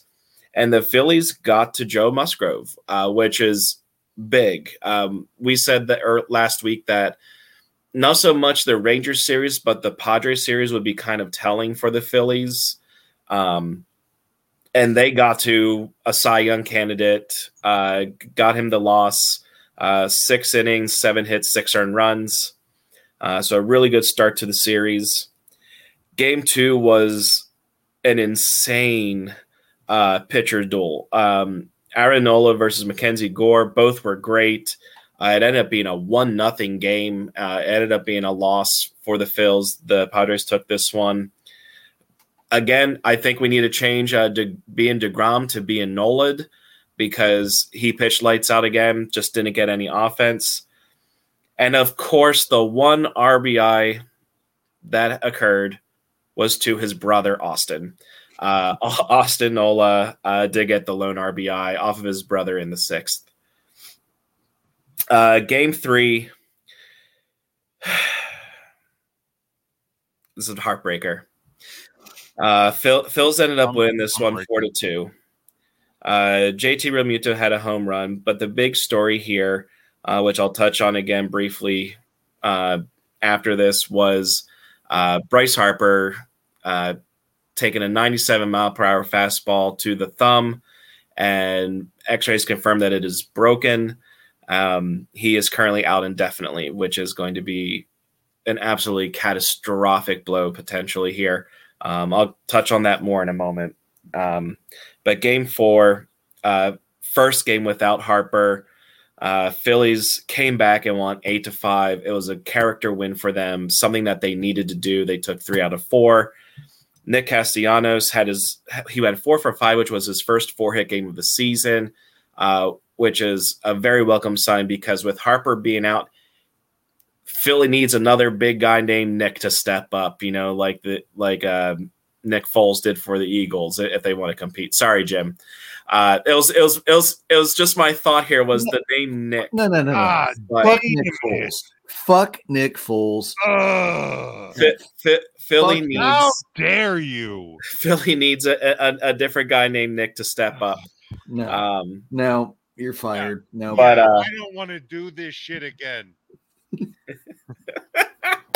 But Kyle Schwarber had a 3-run homer for the lead. It was his 21st of the season, and so he's kind of under the radar right now. I think he might soon start actually coming back up in All-Star votes. Like I know his average isn't there. Joe, your Moneyball Player of the Week here, Kyle Schwarber. He has a 30-game on-base streak at the moment.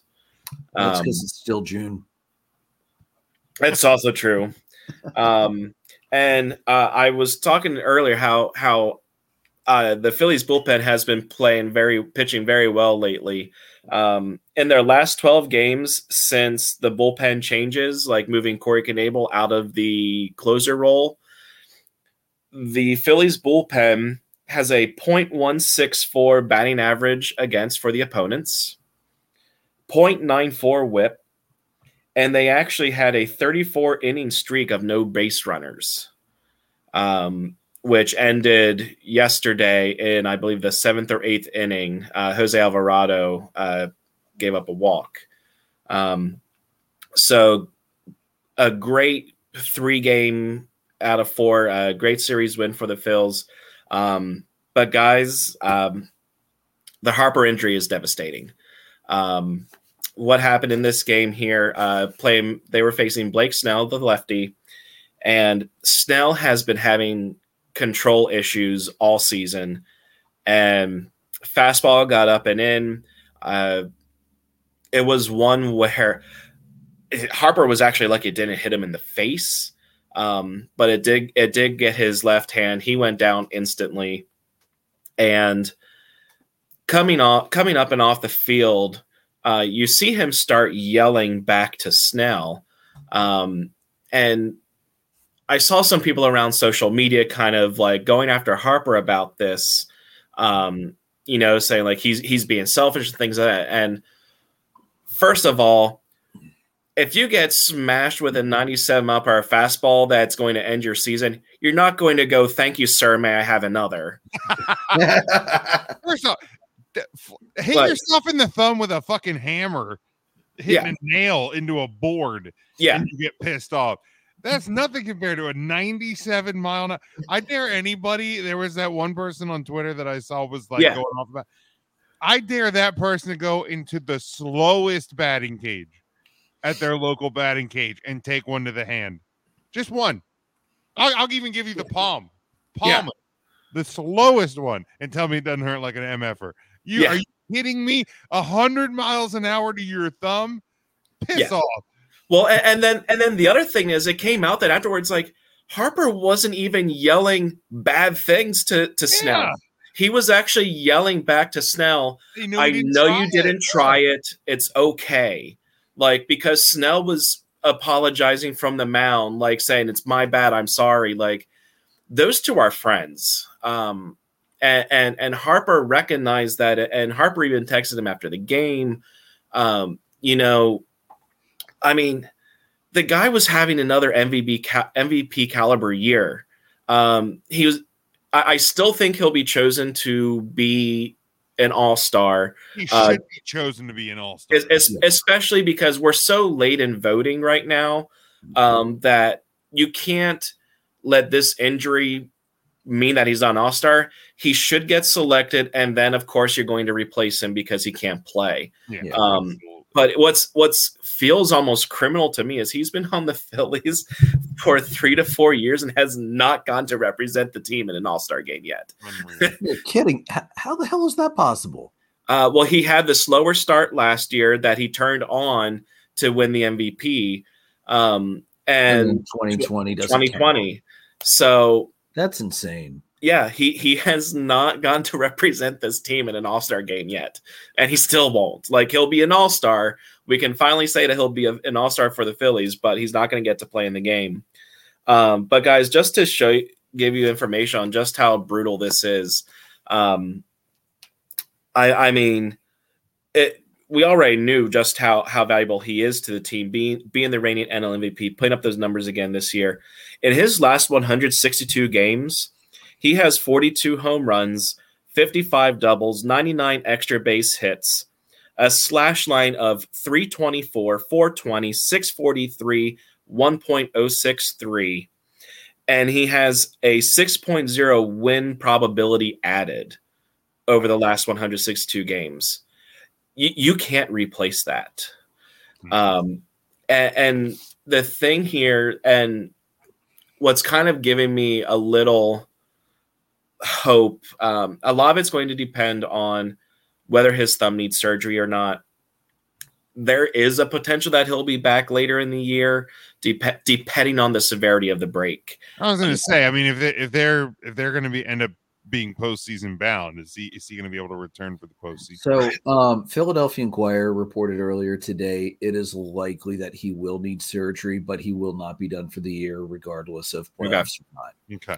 So there is that potential.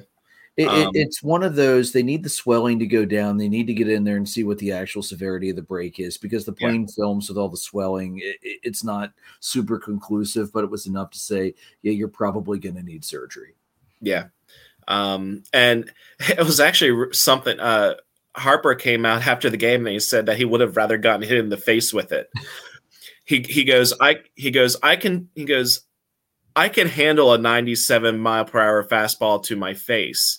I can't handle it to the thumb because it's a smaller bone. So right. But he's like, he's never actually had a broken bone before. So it'll be interesting to see how it heals, how quickly it heals. Again, you can't rush him back because you're going to need him for the rest of his career. But basically, this is the time for the other big money guys to step up. Nick Castellanos, he stepped up yesterday like he needed to. Somebody shared, online that you take Bryce Harper out of this payroll, they still have a $200 million payroll. They still have the talent there. They just need it. Castellanos and Realmuto, which Realmuto is starting to hit the ball better. Castellanos, he needs to be the guy that they brought him in to be. They have the money spent. I don't necessarily say that they have all the talent there, because a lot of that money is also on the IL with Segura as well. That's true. And I think what you're going to see here, I do think you're going to see the Phils, especially if they're continuing to contend, they will probably be small buyers at the trade deadline. I don't think they're going to go huge just because they know that they have Harper for the rest of the career. They just need a placeholder for the rest of the season. Right. I mean, if you're in a contender spot, that I think that's a situation where you assess where he's at. If you think that, maybe he's not ready, something like that, you get somebody who's on, the last year of a deal or something like that you have somebody in place if Harper's not ready or if he's not going to be back to 100%. Yeah. And then you can throw him at the DH spot and have somebody else play the field as well. Now having that permanent DH is a flex spot for that situation. Yeah, I mean he could play with that strained UCL, but he can't play with that broken thumb. So Jason, you got to do what Atlanta did last year. Acuna went down, they went out and got 3 outfielders. Yeah. I do think, Joe, that the Phils will be inquiring about Ian Happ. I think a lot of it will depend on the asking price. I can even see them even trying to look at Benintendi out of Kansas City, because Kansas City is going to be sellers. So I think they might even look at moving somebody like Mickey Moniak and a couple lower level prospects to try and bring in Ian Happ or Benintendi. I don't think they'll get rid of Matt Vierling or other top prospects, but giving them somebody like Mickey Moniak who can probably help their team now or within the next year, that may be the direction that they look to go, because they're basically trading outfielder for outfielder, saving that room. Yeah. The tough thing with the Cubs is that they have Canario, who they got in the Rizzo deal. They have Velasquez. They got PCA. They've got a crap ton of outfield talent coming up the pipeline. And as much as I don't want to lose Ian Happ, you could afford to lose him for, maybe a first baseman, maybe, a third baseman. If they don't think that they'll be able to re-sign Wilson Contreras long-term, I would say look for Logan O'Hoppe, who has been – I am so high on Logan O'Hoppe. Like, to me, he would be the catcher once JT's deal is eventually up. He potentially would be included in a deal. But, yeah, I think the Phils did claim Mercado off of waivers, which is a defensive upgrade. And you're going to see the young guys get basically a bulk of the playing time now. Like Moniak was called up immediately after Harper went down. And I think you're going to see Castellanos. He did get moved back to the DH role yesterday. And that's where I think he's going to spend most of his time now, because people are actually wondering if maybe him being in the field a lot was affecting him at the plate. So but here's the thing. We haven't had the DH in the NL for a long time, and he was an outfielder for years, the Reds, and was a great hitter with them. That's true. So but the thing is, now he can focus solely on his hitting. I still feel like Schwarber's the better choice to stuff at the DH and forget about Castellanos. With how hot Schwarber is right now, you can't mess anything with granted, But part of me is I keep hoping that Thompson with this injury does not move Schwarber down in the lineup. He didn't do it yesterday, and it paid off with Schwarber still being in the leadoff spot. Castellanos ended up moving. I believe Castellanos ended up being in the cleanup spot yesterday. But, guys, this has the potential to go – I mean, it's going to go one of two ways. It's either going to be catastrophic and derail the rest of the season for the Phils, or it's going to lead to more motivation and they'll be okay. So I'm hopeful for the latter, but I'd be lying if I said over the last day or two I was kind of thinking season's over. But I know where you're coming from, dude. I was there last year, and Joe said it's not over yet. Right about what was it? Right about this time, Andrew, last year? Yeah, right about now. And what did I say last year? Within the next 2 weeks, pick up somebody, see what they do, and go from there. Yep. And within that 2 weeks, they had Jock, Rosario, and breaking, and Duvall, I believe, didn't they? Duvall. Yeah, and they got Duvall back too. Yeah. Right. So I don't think I think you're in a 2, maybe 3 week window right now, Jason, where you're going to either figure out, okay, we're in a spot where we can continue to do this, or it's over. One or the other. Yeah, because this 2 to 3 week window is going to make or break. Because I know people were saying, like, if the Phillies start to fade here over the next few weeks, do they sell at the deadline? I don't think they sell. No, no, you don't sell the $215 million payroll or whatever it is. I think what they would just need to do is kind of just get that placeholder, get to the end of the season, get to next year, and reload. The next from between now and the trade deadline, if it's evident that they're not going to be a contender, you stay. You just stay. There's no reason to go buy, but you're definitely not going to sell. You've built this team for more than just this season. Right. Yeah. It's not like you signed a bunch of guys in a 1-year deal that are all leaving after this season. You'd be crazy to sell. I mean, the two big pieces that are coming off the books at the end of this season are Gregorius and Segura. Segura has said that he wants to come back, and I will be very happy if they bring him back. And I think you're looking at even shortstop. There have been rumors that are linking the Phils eventually to Trey Turner or Correa, one of those offseason acquisitions, because shortstop free agency this next offseason is going to be massive. There's so many shortstops on the market. But for right now, Phils just kind of need to bide their time. The good thing that they have going for them is their schedule. The second half of the season is the second easiest in majors as far as the teams that they play. So, and they had this same easy schedule last year. No, it was switched. Okay. Yeah, it was inverted. Yeah. And here's the other thing, Jason. I think Benintendi's the guy that they're going to go after more than Happ, because Happ still has a year of arbitration after this. Yeah. So that's going to jack the Cubs' asking price up, and you don't need a 2-year outfielder. You need a 1-year outfielder. Yeah, and I believe Benintendi is a free agent to be. So he would be that placeholder. Get him in, let him help out the team. He gets on base. Joe, he's a Moneyball guy.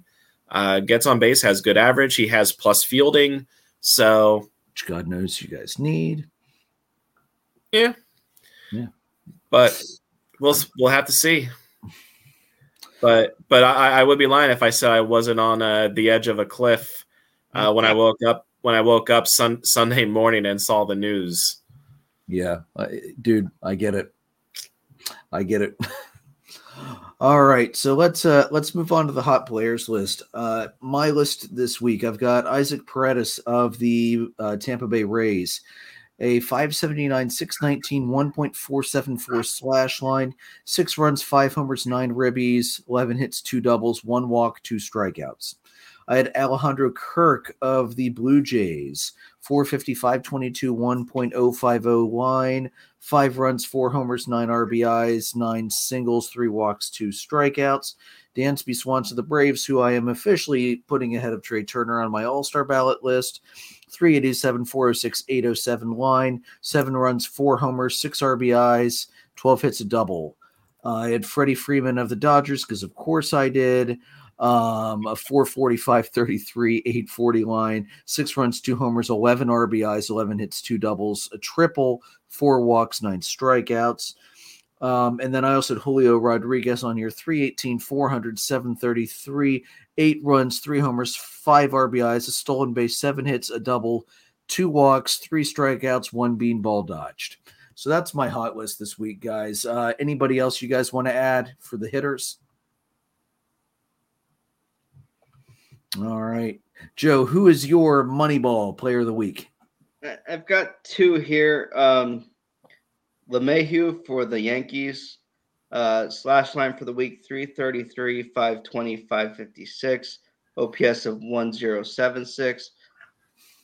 2 runs, 6 hits, a double, a home run, 4 RBIs, 7 walks, and 4 strikeouts. And then Jesse Winker for the Mariners. .500 average, 640 on base, 944 slugging, a 1584 OPS, 4 runs, 9 hits, 2 walks or 2 doubles, 2 homers, 6 RBIs, 6 walks, and 4 strikeouts. Yeah, I can't argue with that. Also, 1 beanball received. Right. Not nice, I know. All right. For me, for pitchers this week, Corbin Burns, he went 2-0, 19 strikeouts that were 15 and a third, 184 ERA, 0.75 whip, 3 earned runs, 7 hits, 4 walks, 2 homers. Dylan Cease, the White Sox, he went 1-0 as well, 13 and a third, 24 strikeouts. Jesus. 0.69 ERA, 0.62 whip. I had Shane McClanahan of the Rays. He went 1-0, 13 and a third, 18 strikeouts, 1.38 ERA, 0.69 whip. Very nice. And then I also had Max Fried on there. He did not pick up a win despite his 2 starts. Went 14 2/3, 17 strikeouts, 1.98 ERA, 1.02 whip, 3 runs, 11 hits, 3 walks. Anybody else pitchers for this week? Not starters, a couple other bullpen guys. All right, hit the adulting reliever. Do it, Joe.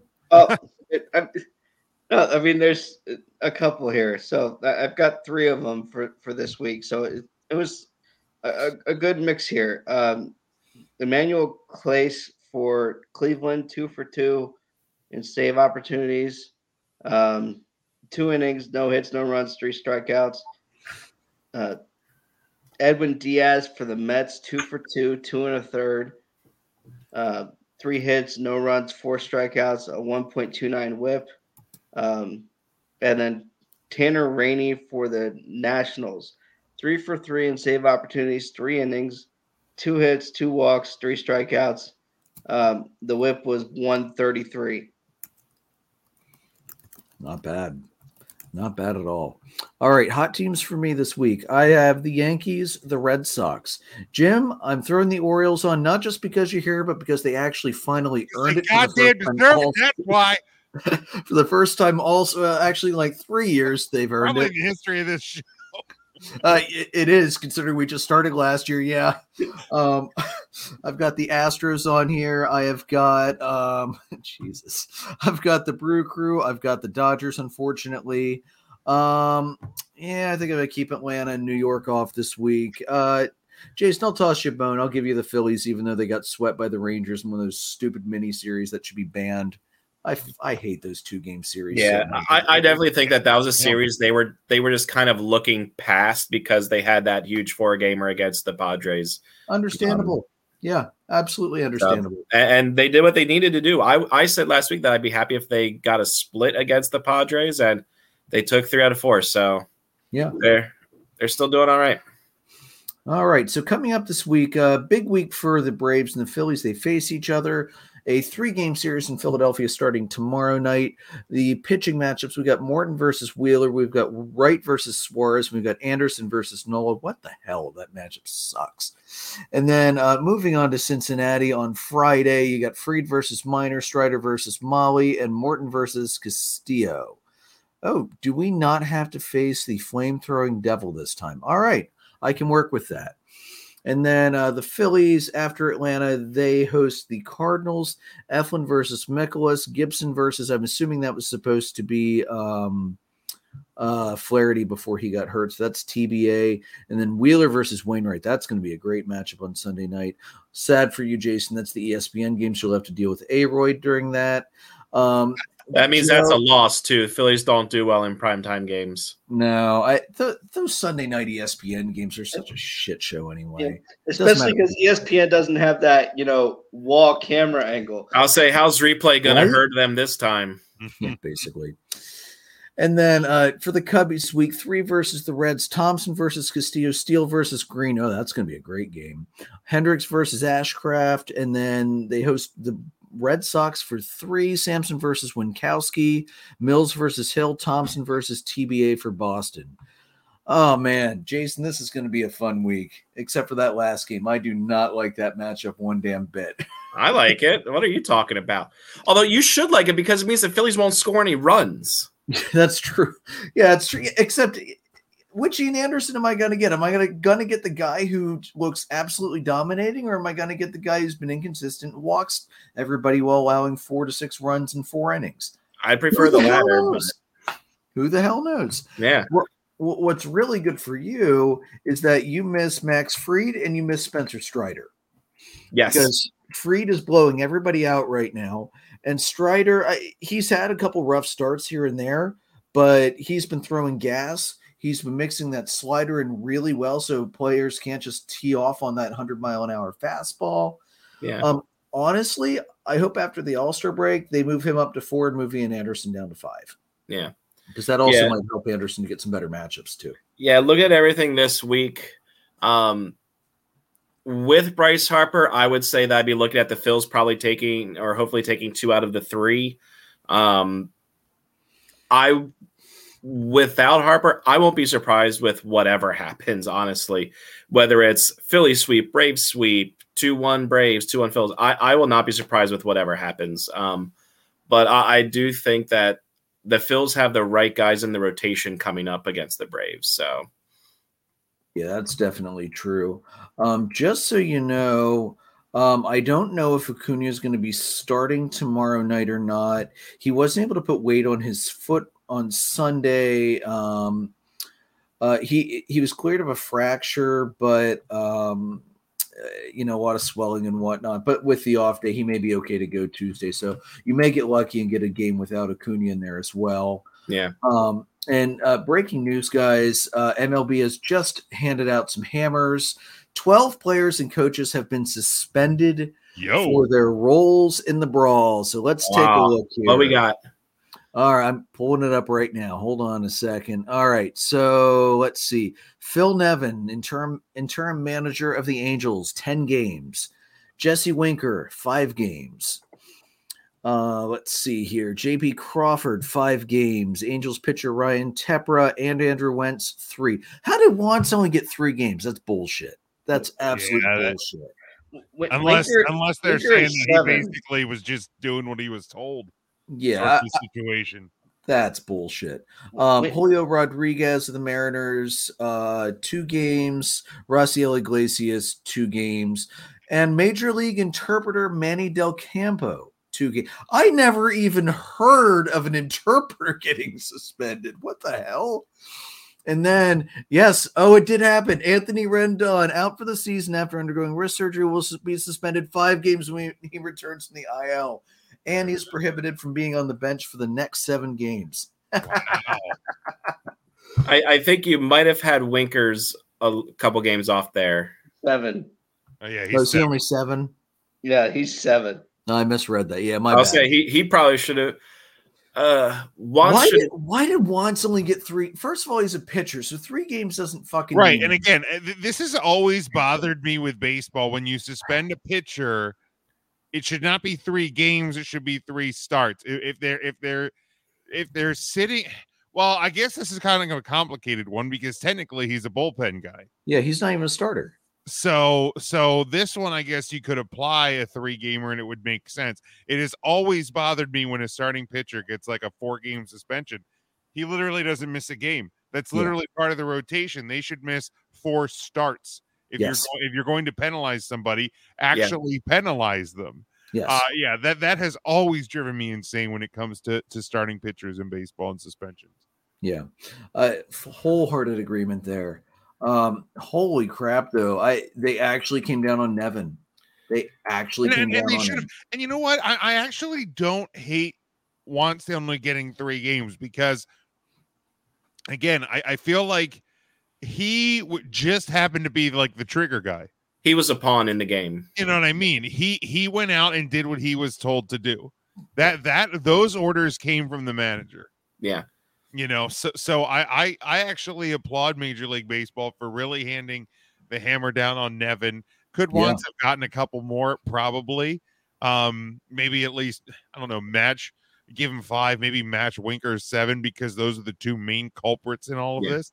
But I think Nevin definitely should have gotten more, and I commend Major League Baseball for doing that correctly. Did you say Cervais in there at all? Yes. No, he didn't. You did No, not. he did not. Bench coach Ray Montgomery also got a 2-game suspension, but he won't start his suspension until Nevin's back because he's the one who's managing in his place. Catching coach Bill Hasselman got 2 games as well. And assistant pitching coach Dom Chitty got 5 games as well. Damn. Okay, so the Angels' entire staff got nailed up for this. Good. They should have. Good. Cervais didn't get Good. anything. So Good. I'm glad Cervais didn't get anything there because he was more upset with the umps. Like he didn't really have any involvement with that. And honestly, and I don't know what the umpire pool is like, but the only thing I am kind of disappointed at is I feel like this entire crew should be given a game, especially the home plate umpire. Yeah. For failing to recognize the situation and stop it before it started. Yeah, that did not need to happen. That could have been completely prevented by an immediate ejection and been done with it. Right, because when I watched the clip, because I meant to watch it the other day, because I heard about it, and then it just slipped my mind. And when I just watched it, you see him get hit by the pitch, and the guy, the umpire, gives him the base, and he just walks. And I'm like, "Whoa, what are you're you supposed doing? to do this." Gone. It should have been on. the minute that pitch came in, gone, out, done. End it, and he didn't. And I'm like, man, that's failure. That's failure. And I don't know that would have stopped the brawl from happening. Mm-mm. No, but it might have made it. I think if you tossed him, if you tossed him when Rodriguez gets thrown at, this fight doesn't happen. Yeah. I would have done it. Yeah, I would have done it then. Yeah, I wouldn't even given a warning. I would have just tossed the guy and been done with it. I would have tossed the pitcher because it's clearly there was intent there. Yeah. Then given warnings to both teams. Because you look at the pitcher's body language after that pitch. I brought up, we last year we had Webb hit. Oh crap! Which Mets outfielder was that? Anyway, one of the Atlanta pitcher, he nailed a Mets batter with like a 99-mile-an-hour fastball right underneath his eye right here. Was it Pilar? Maybe I can't remember. Yeah, Pilar. Yeah. And immediately, like he dropped to his knee. He was shaken. Like you could tell it was clearly a pitch that got away from. Yeah. No, he was ready to have some guy coming after him. Swinging. Right, he knew it was up. He knew what was going on. This is like Roger Clemens and Mike Piazza. There was clearly 100% intent. There was no accident there either. Come on. And here's the thing: we'll never know if the umpiring crew gets suspended because MLB will never announce it.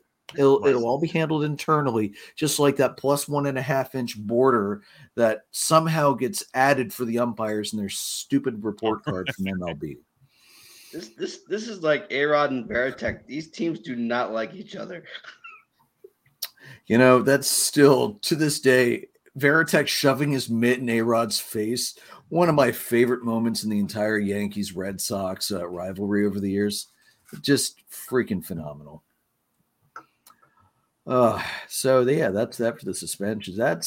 I really love seeing though how much the Angels staff got nailed up. Absolutely. Well done, MLB. And I don't say that very often when Rob Manfred's in charge of anything. I mean, you went down the entire Angels staff and suspended the interpreter. Yeah, right. Well, I want to know what the interpreter actually did. Was he throwing punches, or was he just like yelling in a different language for somebody to go attack somebody else? Like, I need details. I really want to know what the interpreter did. We need some details. We'll keep an eye on this as this comes out over the next couple of days because and also, is the interpreter allowed to appeal his suspension? I mean, I don't see why not. Who knows? He's a team employee, so probably. Yeah, I guess so. I never even would have thought of asking. If you would have asked me any time before the start of this year, would I be asking, can interpreters appeal their suspension? I never once would have thought those words were going to come out of my mouth. Jesus. All right. So, yeah. Anyway, so back to the upcoming week. Joe, do you think you guys are going to pull anything out of the Reds, or are you pretty much chalking it up to another like 1-5, 0-6 week? I have no idea, man. I don't know what's going to happen with this team. I'm just trying to see what they have. Hey, you get Thompson twice and Steele once, so it could be worse. I mean, Thompson twice kind of makes me go, all right, you'll get 2, maybe. Steele is good, but the bullpen has been shaky behind him when they come in. And my manager is still David Ross, and my ownership is stupid. So, yeah, that's fair. That's fair. You brought up Contreras earlier. It's clear at this point that they're not re-signing him. So it's just a matter of where he goes. The guy is hitting the absolute cover off the ball. So he could almost be a permanent DH at this point if you really wanted to. Yeah. You know, it's crazy with Harper's injury. I just thought of this. Little Contreras is number 2 on the DH voting right now for the NL. So it's been a long time since we've potentially had brothers on the same All-Star team. I can't even remember the last time that would have happened. So you need to remember here, though, that even if Harper gets chosen as the starter, he's not going to be playing. So, well, they would still take 2 DHs anyway because they usually pinch hit. So yeah, that's really cool. We could see that. All right, so guys. Any other series you're watching for this week? I'm going to be very focused on Braves Phillies, obviously. I'm going to be at the game tomorrow night, so I'll let you know how badly Wheeler pitches. Am I not going along with you this tomorrow now, or what? Oh yeah, well, I guess you could still come. Yeah, so it was supposed to be Jason's first ever. Well, both boys' first ever MLB games, and Jason's first chance to ever see the Braves live. But the boys are going camping, so we're going to take them to see another game later this year. Jason, we're returning the favor of those wonderful Duke tickets earlier this year to finally see Coach K before he retired. So, me and Jason will be at the game tomorrow night. Godspeed to both of us. Unmerciful trash talking throughout this entire game. I don't even remember where the freaking seats are, man. I don't care. Yeah, exactly. Same. Yeah, just give me a hot dog. Keep the beer coming, and I see this going 2 ways. We're either going to have one hell of a pitcher's duel tomorrow because Morton and Wheeler will just strike out everybody, or Philadelphia is going to be Philadelphia in the hot, humid weather, and the balls are just going to fly, and it doesn't matter who's out there. That's really the way I see tomorrow going. Yeah. So it's been a long time since I've been down in Philly for a game, so I'm very excited for that. Yeah, I do have a couple series that I'm looking at this week. Actually, this whole week I'm keeping an eye in Toronto. The Red Sox are in Toronto to start the week, and the Rays come in at the second half of the week, including a doubleheader against the Rays. So the Blue Jays have a huge divisional week this week. Yeah, I'm, of course, keeping an eye on the Seattle series with the Orioles. You need, like I said earlier, you need 1 out of the next 3 games. The Orioles up 1-0 in the first. You get one win out of these 3, and you have your first plus 500 series a month since August of 2017. So it's definitely a big thing for them. Then they go to Minnesota to start the month of July before coming back to face Texas. So a little road stretch there. The Orioles have not been as good on the road as they have been at home. So you definitely want to capitalize, especially on a Mariners team that has been heavily distracted and now missing some players. So definitely want to capitalize on at least one of these next 3. Plus, anytime your team gets a win over Dave, I mean, you're going to be a happy man. Yeah. You can never go wrong there. Joe, any other series you're watching? Mets Astros, the beginning of the week here, along with that'll be a fun one. White Sox Angels here at the beginning of the week. If the Angels, have a coach. Angels can field a team. Right.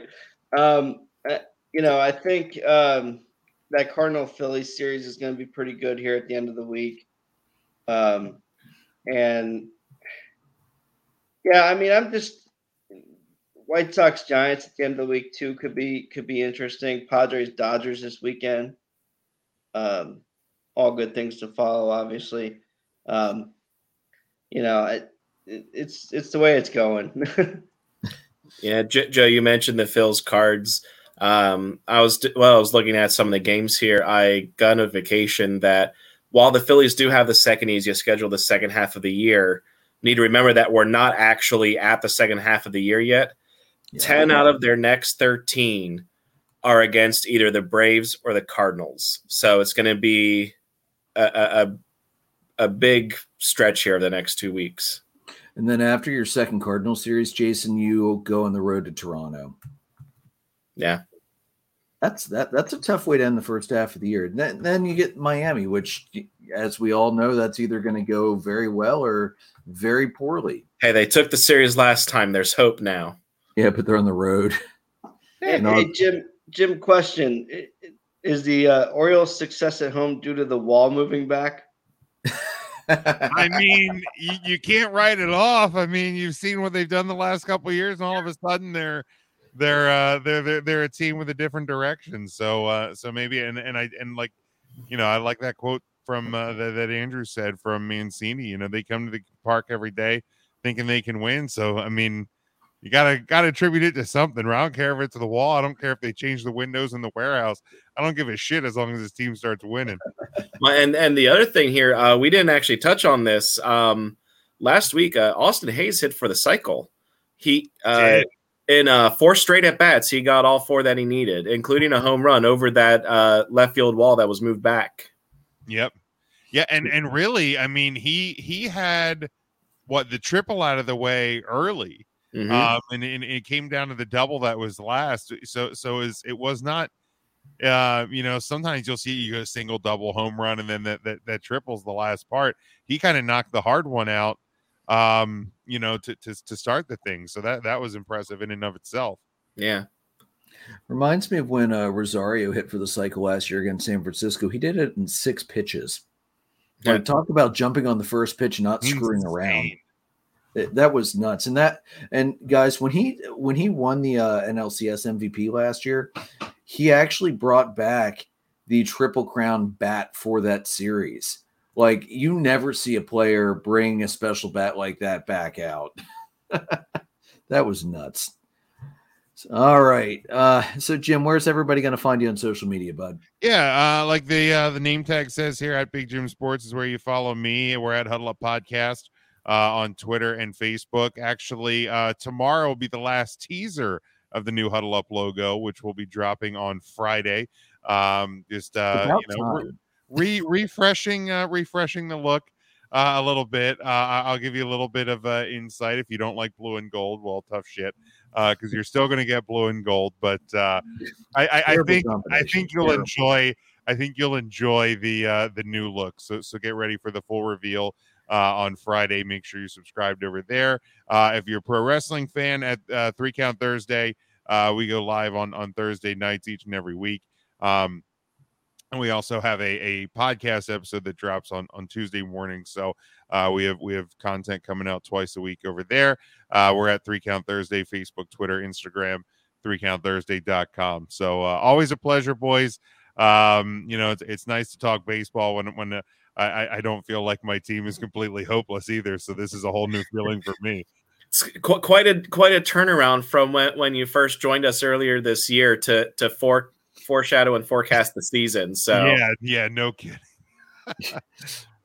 I don't think I've ever seen a bigger 360 turnaround than that. Yeah, it's pretty impressive. I hope that because I've seen the Orioles. I remember one year I was in college at the All-Star break. One of my roommates was a Red Sox fan. At the All-Star break, the Orioles were up 4 games in first place, and at the end of the season they were 22 games out of first. So hopefully the back half of the season is not as detrimental. But I think they're in a good spot. And Jim, just for your sake, I hope it's not a 360-degree turnaround, because that is a complete circle. Yes, As, yes. But as it came out of my mouth, somebody said that. Oh, Ms. and Mrs. I was catching up on some episodes, and Mrs. Wife Marie said that you did a 360, and he goes, "No, I did a 180." as that came out of my mouth, I was like, "You just spin around, get dizzy, and you're back in the back where you were before." I feel like the 360 for Jim might be in July or August or something. Maybe. Yeah, we did the 180. Now we're just doing the other 180. It's just a slower rotation this year. It'll get around eventually. Exactly. It'll get back around. Karma, what goes around and around. Thank you, Boy Meets World. Yeah, right. Classic. Yeah, and unfortunately, this is not the year, unlike last year, where you could say, hey, you were ahead of the Yankees at one point, and the Yankees never touched first place. So at least you have this instead, which I think you actually like. I'll take that. So, yeah, let's hope it keeps going. I do like seeing the Orioles do well, and I love that ballpark so much. Yeah, always a classic. Any excuse to go down to Camden Yards, I'm always happy to jump on it. All right, guys, you can find all of us on Anchor, Spotify, Breaker, Google Podcast, Apple Podcast, Pocket Cast, Radio Public, Amazon Music, and Spreaker. You can see us live on our YouTube channel, on Facebook Live, and on Twitter. You can find the merchandise at redbubble.com/people/DDAB-podcast. Follow us on our Facebook page, facebook.com/dollardogsandbeer. On the Twitter page at DDAB_podcast. You can find us on Twitter. I'm at Pyrolord314. Jason's at JRicker300. Joe is at JoltonJoe35. We are presented by Dark Arrow Podcast, LLC, and we are sponsored by the amazing Whiskey and Blade Barbershop in Lidditz. I am definitely due to go back and get a trim. Johnny, I'll be calling you soon. May your dogs always cost $1. May your beer always be cold. Have a good night, everybody.